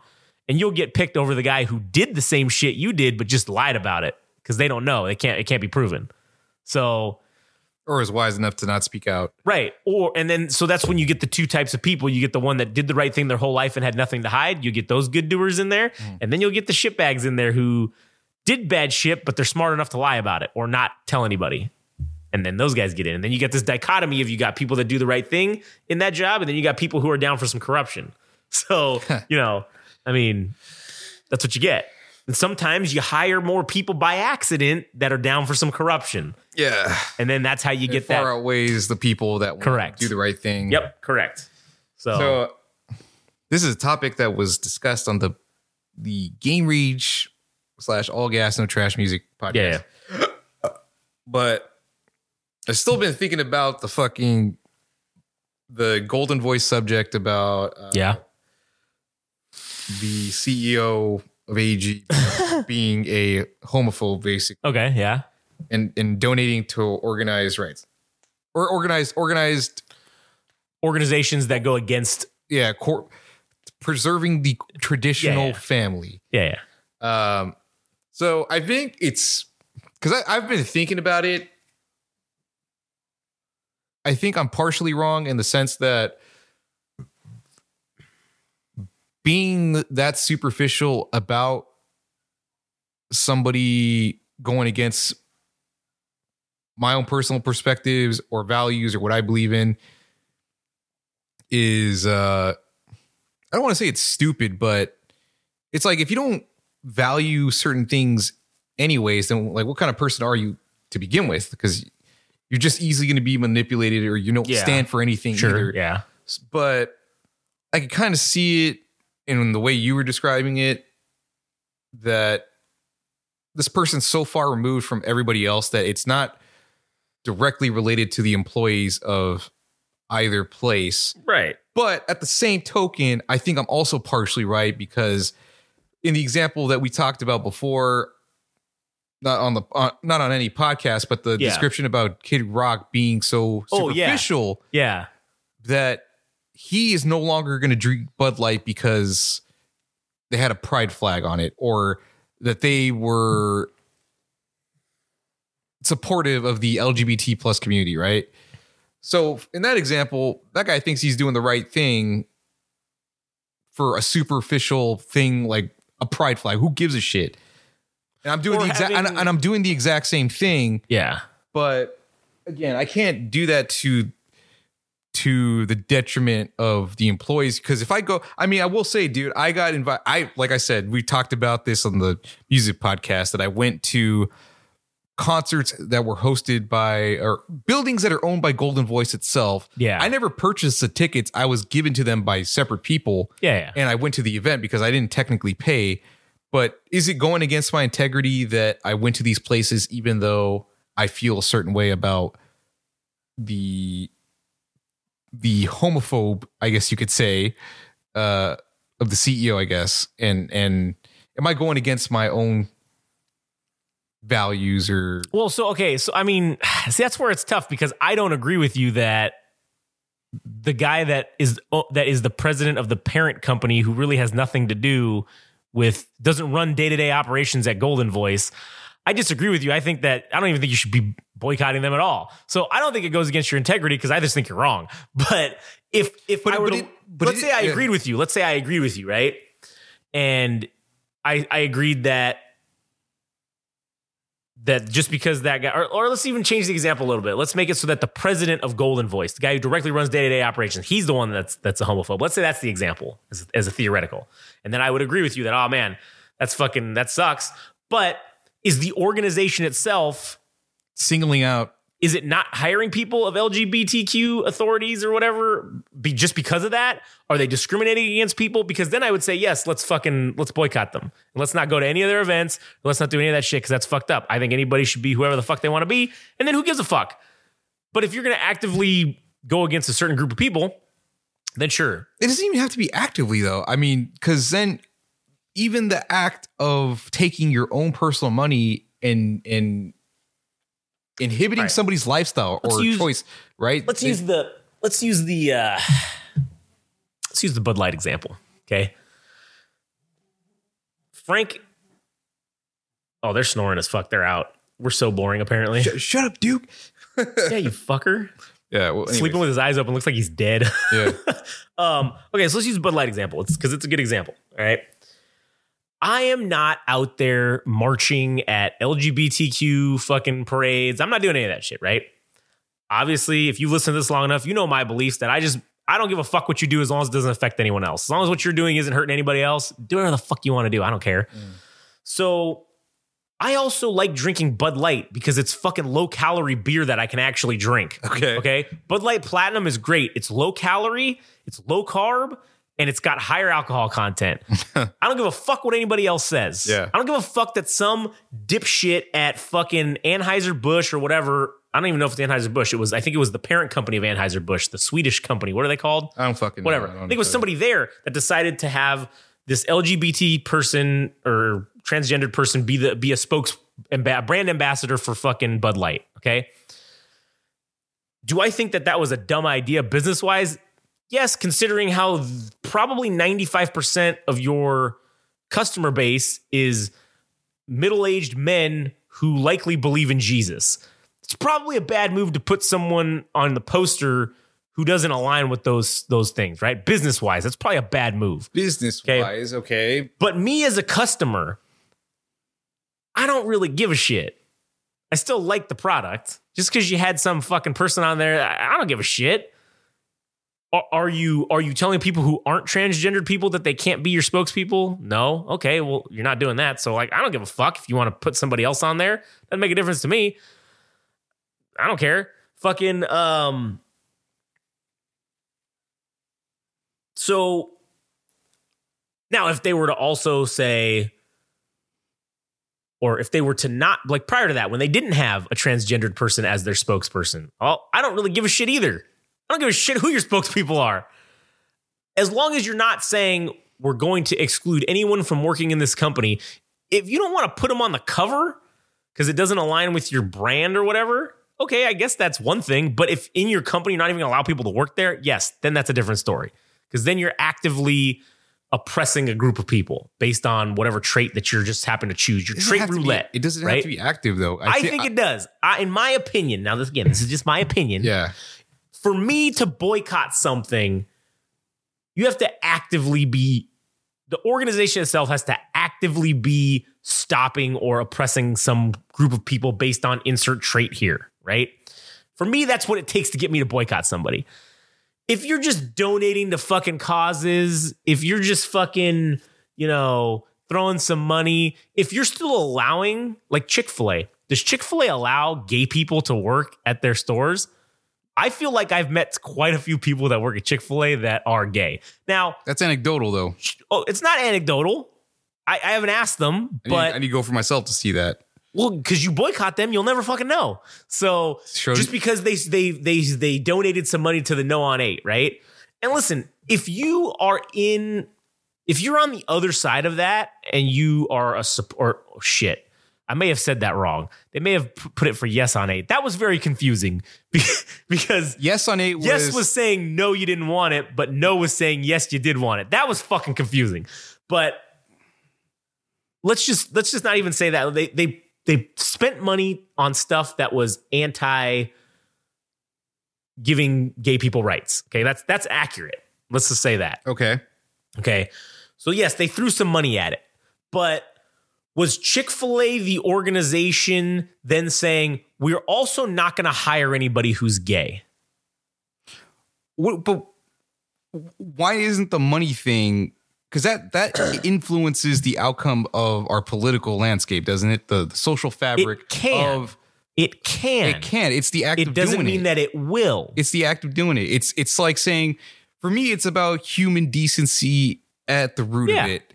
Because if you found out, say, some political figure that you liked was actually a Nazi, okay, is that enough for you to not vote for them? It should be, because you know what that goes down, right? Like that path of Nazism is... Yes, because Nazis historically, whether they're from Germany or they're from any other country and they identify as a Nazi or a, whatever, historically, they do actively oppress people based on insert trait here.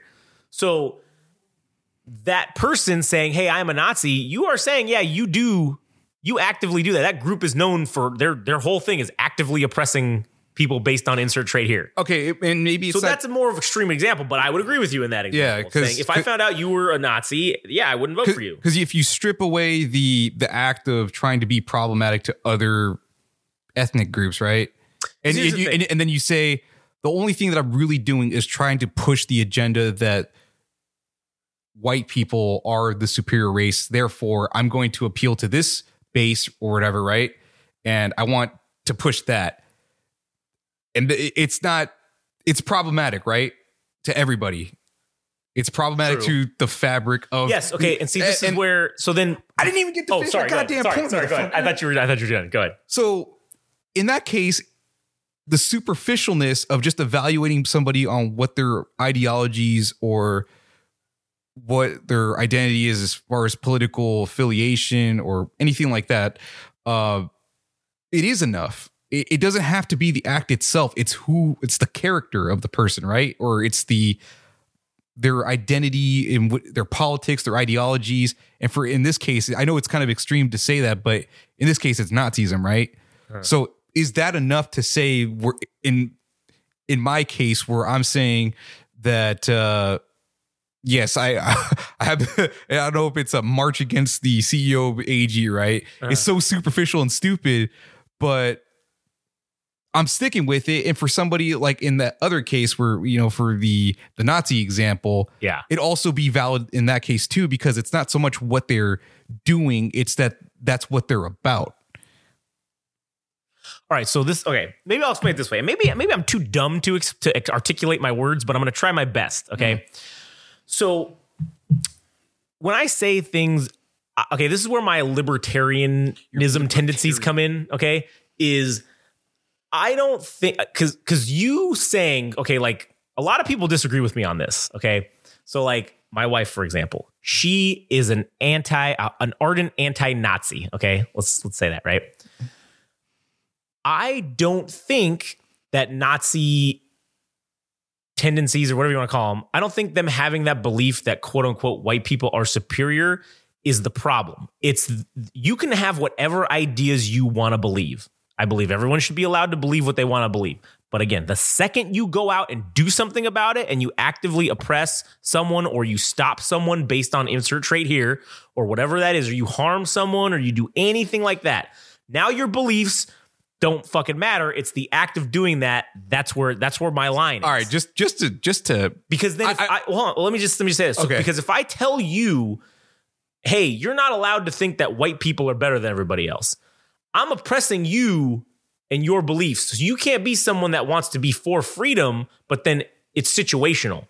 I'm in favor of freedom as long as it's not like you don't have the freedom to come kill somebody, right? Okay, I don't think that's something we should be doing, but I'm not going to say that you don't have the freedom to think what you want to think. That's fine. You can have your thoughts and your beliefs, but the second someone else is going to tell you how to think or feel, again, now you are oppressing them from having their beliefs. So you can't sit here and have your cake and eat it too and want. But like I said, that's where my line is when you stop someone else or it affects someone else. Your belief, you take action and it affects someone else. That's where my line is. But that was the same example I was saying with the CEO supporting groups that are organizations that vote that way because it is intrusive to their lifestyles. You're saying that okay. Here's the thing. So those groups that are preserving marriage or whatever they're called, let's just say they're preserving the traditional family or whatever the fuck it's called. Yeah. They're not actively going out and saying gay people can't exist, right? They're not saying that you're not allowed to be gay. They're not saying that it should be illegal to be gay. They're controlling the definition of what a family is. Well, they're trying to. They're attempting to. But you also have organizations that are doing the opposite of that and fighting against them. So yes, both sides are allowed to believe what they want to believe. But then the second, like again, with the Proposition 8, with the gay marriage thing, I don't think that was cool to say, hey, you can't do something because of this. Again, those people I don't agree with. Your beliefs are fine to believe what you want to believe, but the second you go out and stop somebody from doing it based on A, B, C, or D, that's where I draw the line. So the Christian people who you want to believe your Christian book and your Bible and all that, that's fine. You believe what you want to believe, but the second you take those beliefs out of your place of worship or your place of whatever, and you try to influence something there, that's where I draw the line. Of saying that's no good. That's bad. I disagree with that. You believe what you want, but you can't stop somebody else from doing it just because you believe it. So I think I get your example about right, but I'm not going to boycott somebody just because they aren't. And that's where I'm saying that the example of what you're saying with the AEG guy, that's where it differs, is because I don't think he's actually connected. He's not running the organization of Golden Voice. So I don't give a fuck what he does. Now, also, AEG owns the Kings, the example I also brought up, right? The LA Kings. He's not running the LA Kings. So I don't give a shit what this guy does. Now, if the president of the LA Kings was saying, yeah, just because he donates some money, whatever. If he's saying, you gay people cannot work here, boycott the Kings. I'm all in favor of it. But if he donates some money and says... That's splitting hairs, It's not splitting hairs. Donating money is not actively participating in the thing. I hope we need to fucking... man, it'd be nice to know if people are actually listening. And not to... I don't want to stroke my own ego, but I'm like, am I sounding like a fucking jackass, or... Am I even being coherent and having a coherent thought with this thing? Because I was thinking about it for a long ass fucking time. I'm like, I hope I at least. I understand what you're saying. I understand your point. I just think you're wrong. So like that's the difference. Is I don't agree with it. I'm not saying that what you're saying makes sense to me. Just like From I hope my perspective, the Jedi are wrong. Yeah, exactly. So just like with what I'm saying from my perspective, even though obviously we disagree, I still hope you at least it's coherent what I'm saying. Yeah, the Nazi example you gave about okay, those people are problematic, right? Yeah. But they have the freedom to exist in this fucking country to be stupid and do shit like that. Yeah. At the expense of possibly getting get their ass kicked by pretty much everybody in the country.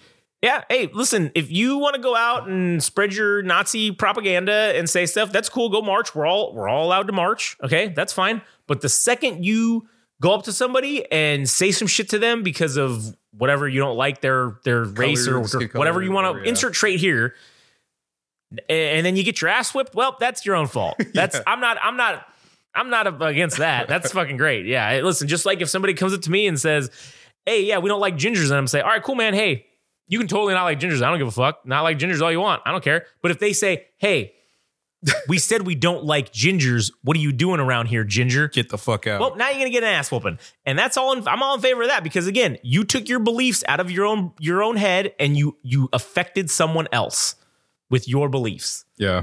So that's where the line is for me. That's where the line is. That's where my line is. A lot of people disagree with that. A lot of people, and like I think it's very hypocritical to say that you want to support freedom, but these guys can't think this way. Well, that's not freedom. That's not supporting freedom. That's oppressive. That's doing to them what they are trying to do to other people that you're saying they shouldn't be allowed to do. But now you're going to be the one to oppress them. All right, well, that's fucking hypocritical. That's just my opinion. My wife thinks I'm crazy. She does not agree with me on that at all. Maybe we should have her on here to talk about this because she'll probably agree with you 100%. I think she would take your side. And maybe I'm wrong. Maybe she won't. Maybe she would agree with me with the AG example specifically. It would be interesting to see what she says. So maybe we should have her on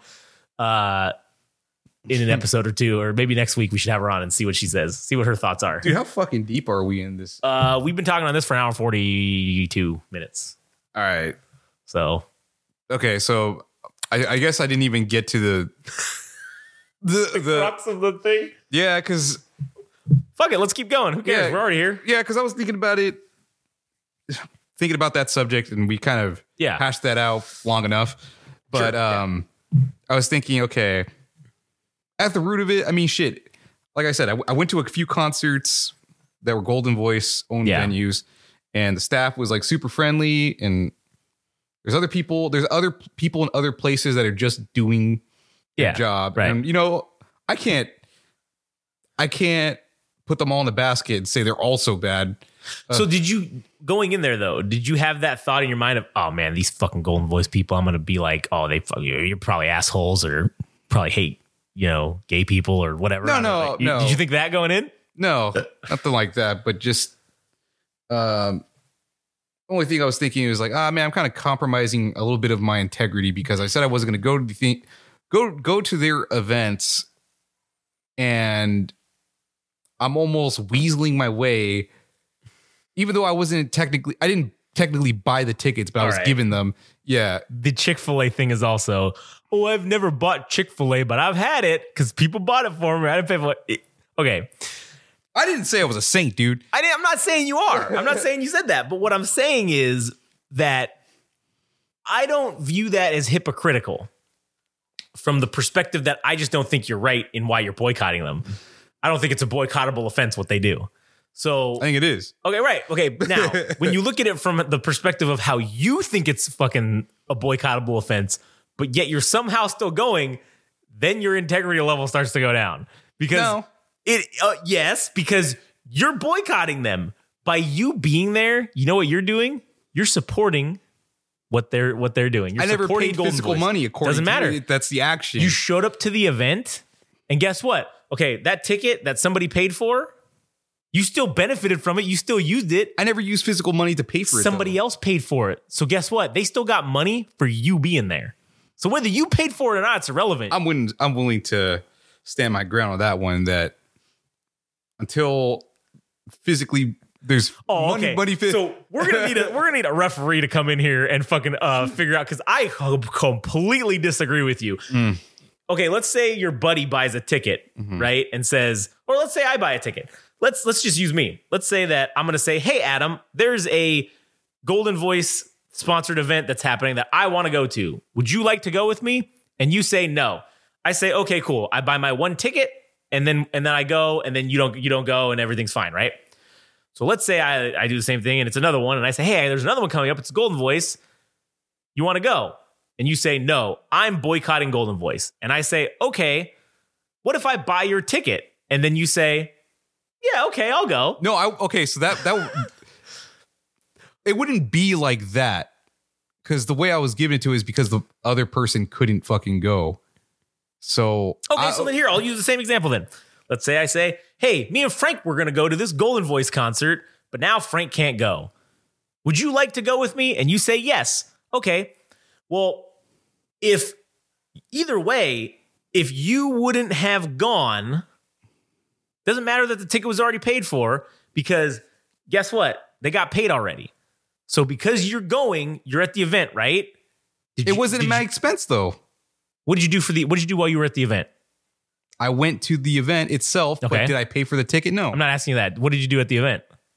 I went to the event. So Okay, it was a concert, right? Yes. Did you record any of the sets? Yes. Did you put them up online? Probably.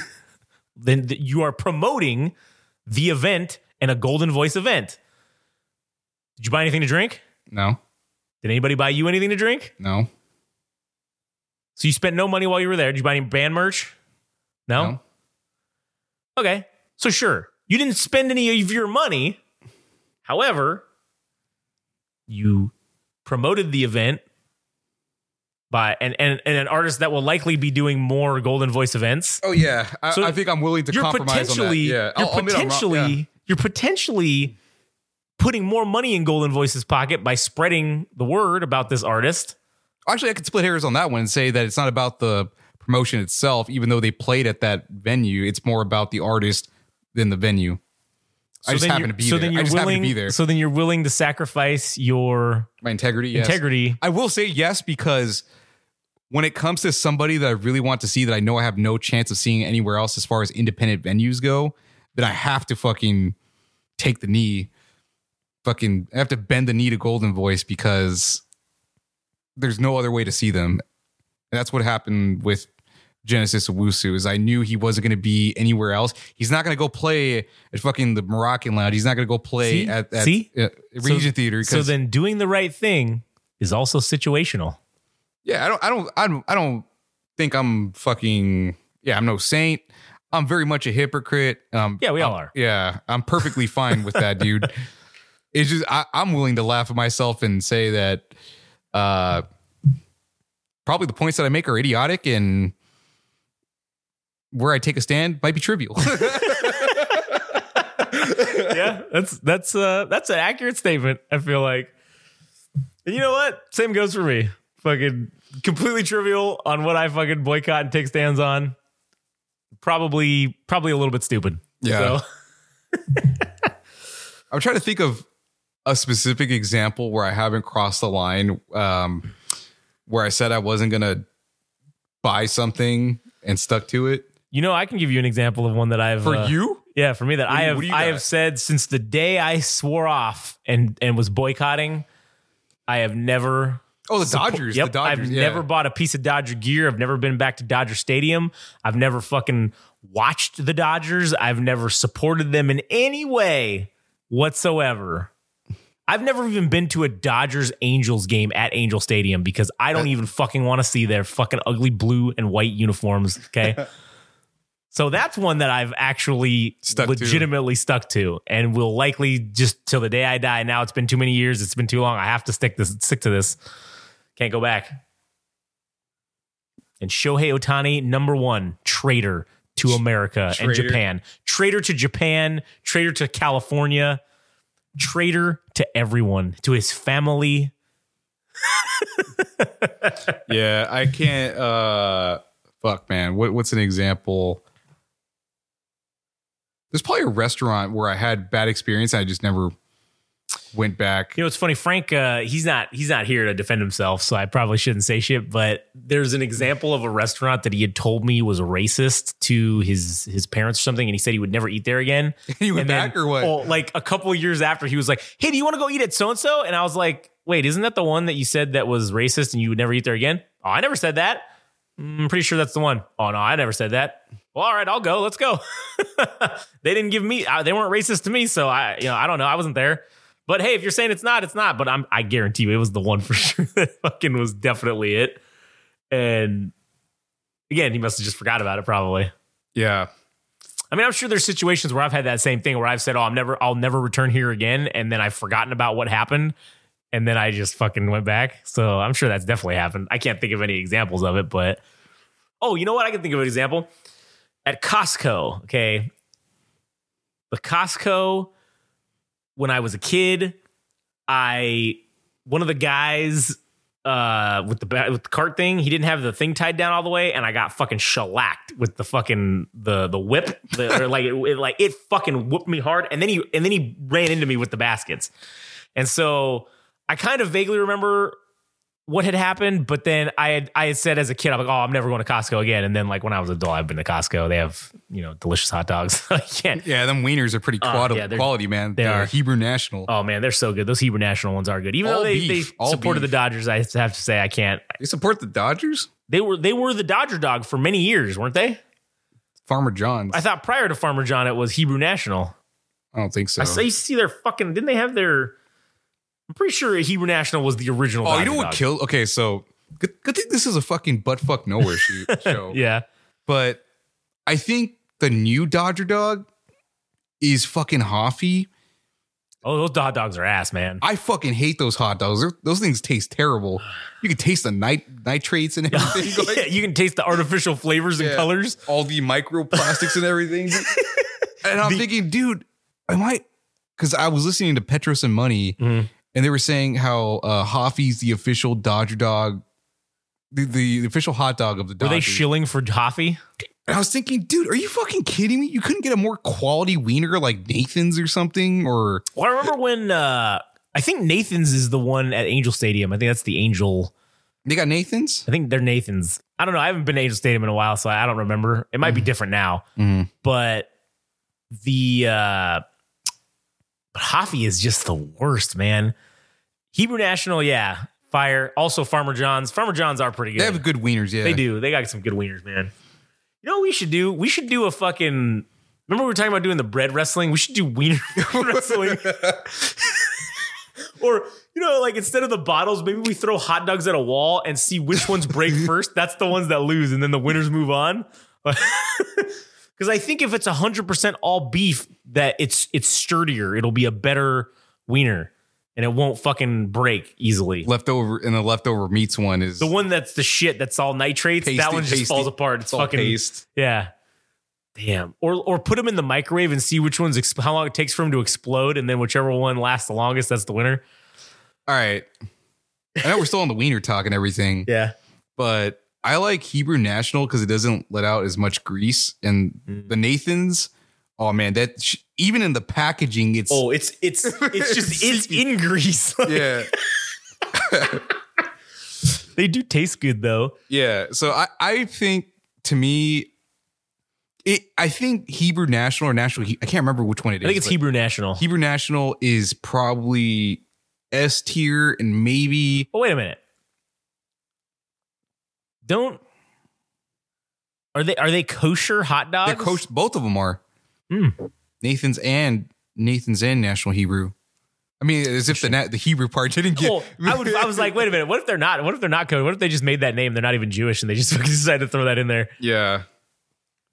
But I think maybe National Hebrew slightly edges out Nathan's because it's less greasier. Maybe they might be the same. Maybe it's just I'm making that fucking up in my head, but I'm pretty sure National Hebrew has less of a.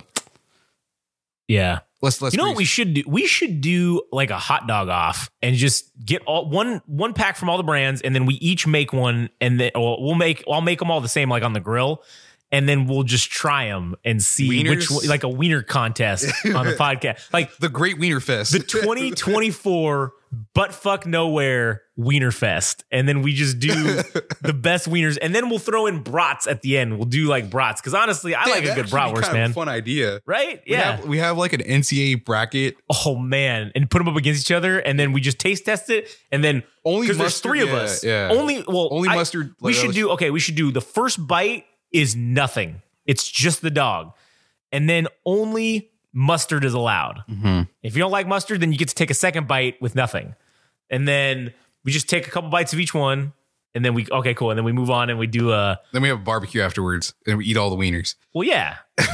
Well, that's basically what we're going to do. We're going to record a podcast while barbecuing the wieners and just have them in brackets while we're eating the wieners. Like, that's what's going to be. Dude, this is the best thing ever. It's going to be like a 4-hour fucking episode. You know what's funny? Yeah. I got a story for this now that we're talking about hot dogs, man. So, one of my friends, he calls me up. He's like, "Hey, do you want to come over and have some hot dogs?" Yeah. Because I don't know why he had an abundance of fucking hot dogs. So we went over to his place. It was like 5 of us, and we're all hanging out. And there was like a trough of fucking hot dogs, and there was an assortment of toppings like chili. Oh my God. Chili, I don't know what the fuck else. There was lettuce, relish, onions, and all that shit. So we had hot dogs in every fucking possible way. I'm like, this is kind of gay, dude. Oh man. I didn't hate it though because it was kind of cool because it was like a wiener buffet. Yeah. Dude. A wiener buffet. Yeah, it was. I loved it, dude. I know many of you are probably questioning my sexuality, but yeah, it was I turned into a glizzy gladiator. He's just slamming glizzies like nobody's business. Yeah, he's taking glizzies in all holes. Just fucking. Dude, I hope I have that text somewhere because Oh man, the way he asked me was like the best fucking thing. He's like, hey, man, you want to come over for some wieners? Yeah. Hey, you know what? All right, this is my idea head. My idea brain is fucking rolling right now.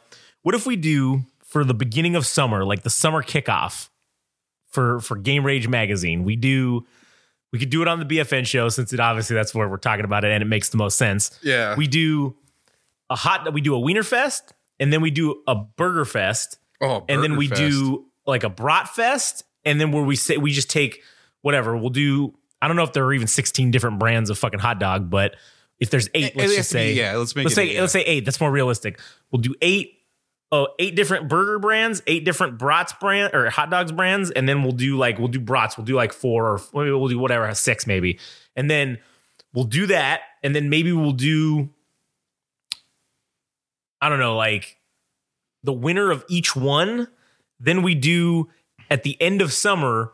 We take the winner of each one and then we have a barbecue where we make the winners and then we eat them all like as a thing at the end. And then we just go, oh man, this is so good. And then we do, maybe we not just have the 3 of us. Maybe we have like 4 or 5 or 6 people. Well, it'd have to be an odd number because then everybody's the judge and then everybody gets a vote. And then they say, and then we determine whoever wins by vote, like the matchups, whoever gets the most votes wins the matchup. And then they move on. And then that's how we determine who the best hot dog is, and then the best burger. You could probably do that all in one day if we just. Oh yeah, no, that's what I'm saying. Like we could do it all in one day, yeah. And then that's a lot of food though. No, I mean, because then if you're only taking a bite, of everybody gets 2 hot dogs. So we just buy like 1 pack, and everybody gets 2 hot dogs. I mean, I guess. Wait, so you're saying there's going to be 8 people, like 3 of us? Yeah, everybody gets 1 hot dog, right? So then for each round, everybody have to eat 2 hot dogs for each round. So if we had 8 hot dogs, we had 2 brackets of 4. That'd be 2, 4, 6, 8. That'd be you did eat 8. Well, you don't have to eat the whole hot dog. I guess you could just take a bite, and then you could do the same thing with burgers. All right, that's doable if you're only going to take a bite, and then whatever's left over, obviously, if you're still hungry, we could do. And then you know what we should do? We should throw in chips. We should get 8 different fucking flavors or types of chip. And then do a bracket for we should do a bracket for that. And then we'll do that at the beginning of summer all in one day, the brackets and then the things. And then at the end of the summer, we'll take all the winners and we'll have a barbecue with all the winners. And then fucking that'd be kind of cool. It'd be kind of cool to get sponsored by the winners, maybe. Farber Johns or fucking not Hoffy though. Fuck that. Sorry, no. No, they're not going to win. Dice. There's no way they're going to win. Yeah. And we'd have to do it in a blind, like somehow like a blind manner, so no one's fucking preconceived notions. Oh, it'd be blindfolded, I guess. Then. Yeah, someone would have to just be. Damn. Yeah, that's why we can figure that out. And maybe we don't even need a whole hot dog, since you're saying that because if you want to do it on one day and try multiple hot dogs, we just make one, slice it into. Oh, that's true. 8 pieces. Yeah. Because you could include the bun. And oh, shit. Okay, that's another thing. We're going to include the buns? Fuck that. That's too much work. I mean, it's the work is in the meat. So then no bun. It's just the dog. You're going to eat just the dog. Oh, no, not the wiener. But I mean, obviously we're going to buy buns, but I don't really. So then we'd have to agree upon a brand of bun, because you can have some shitty hot dog buns, and then that ruins it. I guess if they're all on the same hot dog bun, though, it doesn't matter. Yeah, but we're not going to go get fucking brioche fucking hot dog buns either. Pretzel hot dog buns, maybe? Then that takes away. We just need plain white hot dog buns. You know what I'll do? I'll get the unbranded ones at Sam's Club that are just like the unbranded. They made them there. Yeah. And then that's the fairest of the fair, because those should probably taste like nothing in reality. So we'll do that. And then we'll cut up one hot dog, each hot dog into 8 pieces, because there's enough real estate there. Yeah. Yeah. Oh, man, that's genius. All right, we're doing that. Stay tuned for the summer kickoff. Wiener Burger Brat Chip Fest. the great American Cook-Off. Yeah, the great yeah, something like that. And then they're gonna fight to see who the greatest hot dog is. Yeah. And then maybe we'll throw them at walls and see what happens. Because we're gonna have a lot of leftover hot dogs. Yeah, because you can only buy them in a pack of what, like 8? Yeah, something like that. So we need a fucking battle royale of wieners, dude. Just put them all in a ring. I don't know how you would determine the winner, how the things would happen, but maybe you just get a treadmill and we just put wieners on the treadmill, and then whoever stays on is the oh shit. That's a great idea. I got a treadmill right there. We could just use that. Stupid ideas that continue to well, we still need to do the bread one. Oh yeah, we're doing the bread one. Bread championship wrestling. Yeah. We've been time for a minute though. Yeah, we have. All right. Well, you got anything else? No? All right. I'm a hypocrite. Yeah, don't believe anything we say. We're hypocrites. We're fucking idiots. Being right is subjective, and doing the wrong thing is probably better. Yeah, absolutely. It's probably better for you to do the wrong thing. Just do what you think is right. Mm-hmm. Well, no, don't even do what's right. Do what's best. Do what's best. All right. Do what's best for you. Yeah, exactly. So, anyways, all right. Well, thanks for listening, and stay tuned for the fucking Great American Cook-Off and the Royale Rumble and the Royal. Oh yeah, if you like wrestling, man, maybe we should call that the Royale Rumble with cheese. Damn, that's Royale Rumble cheese. Yeah, fuck yeah, that's what it's called. Oh fuck yeah, we're geniuses. All right. Anyways, thanks for listening, and I guess we'll catch you on the next one.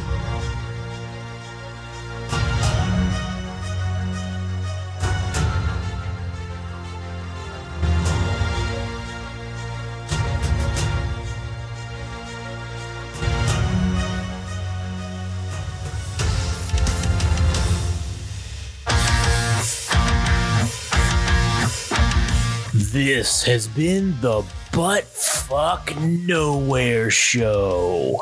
Thanks for listening. Don't forget, subscribe and like on Instagram and TikTok at Game Rage Magazine.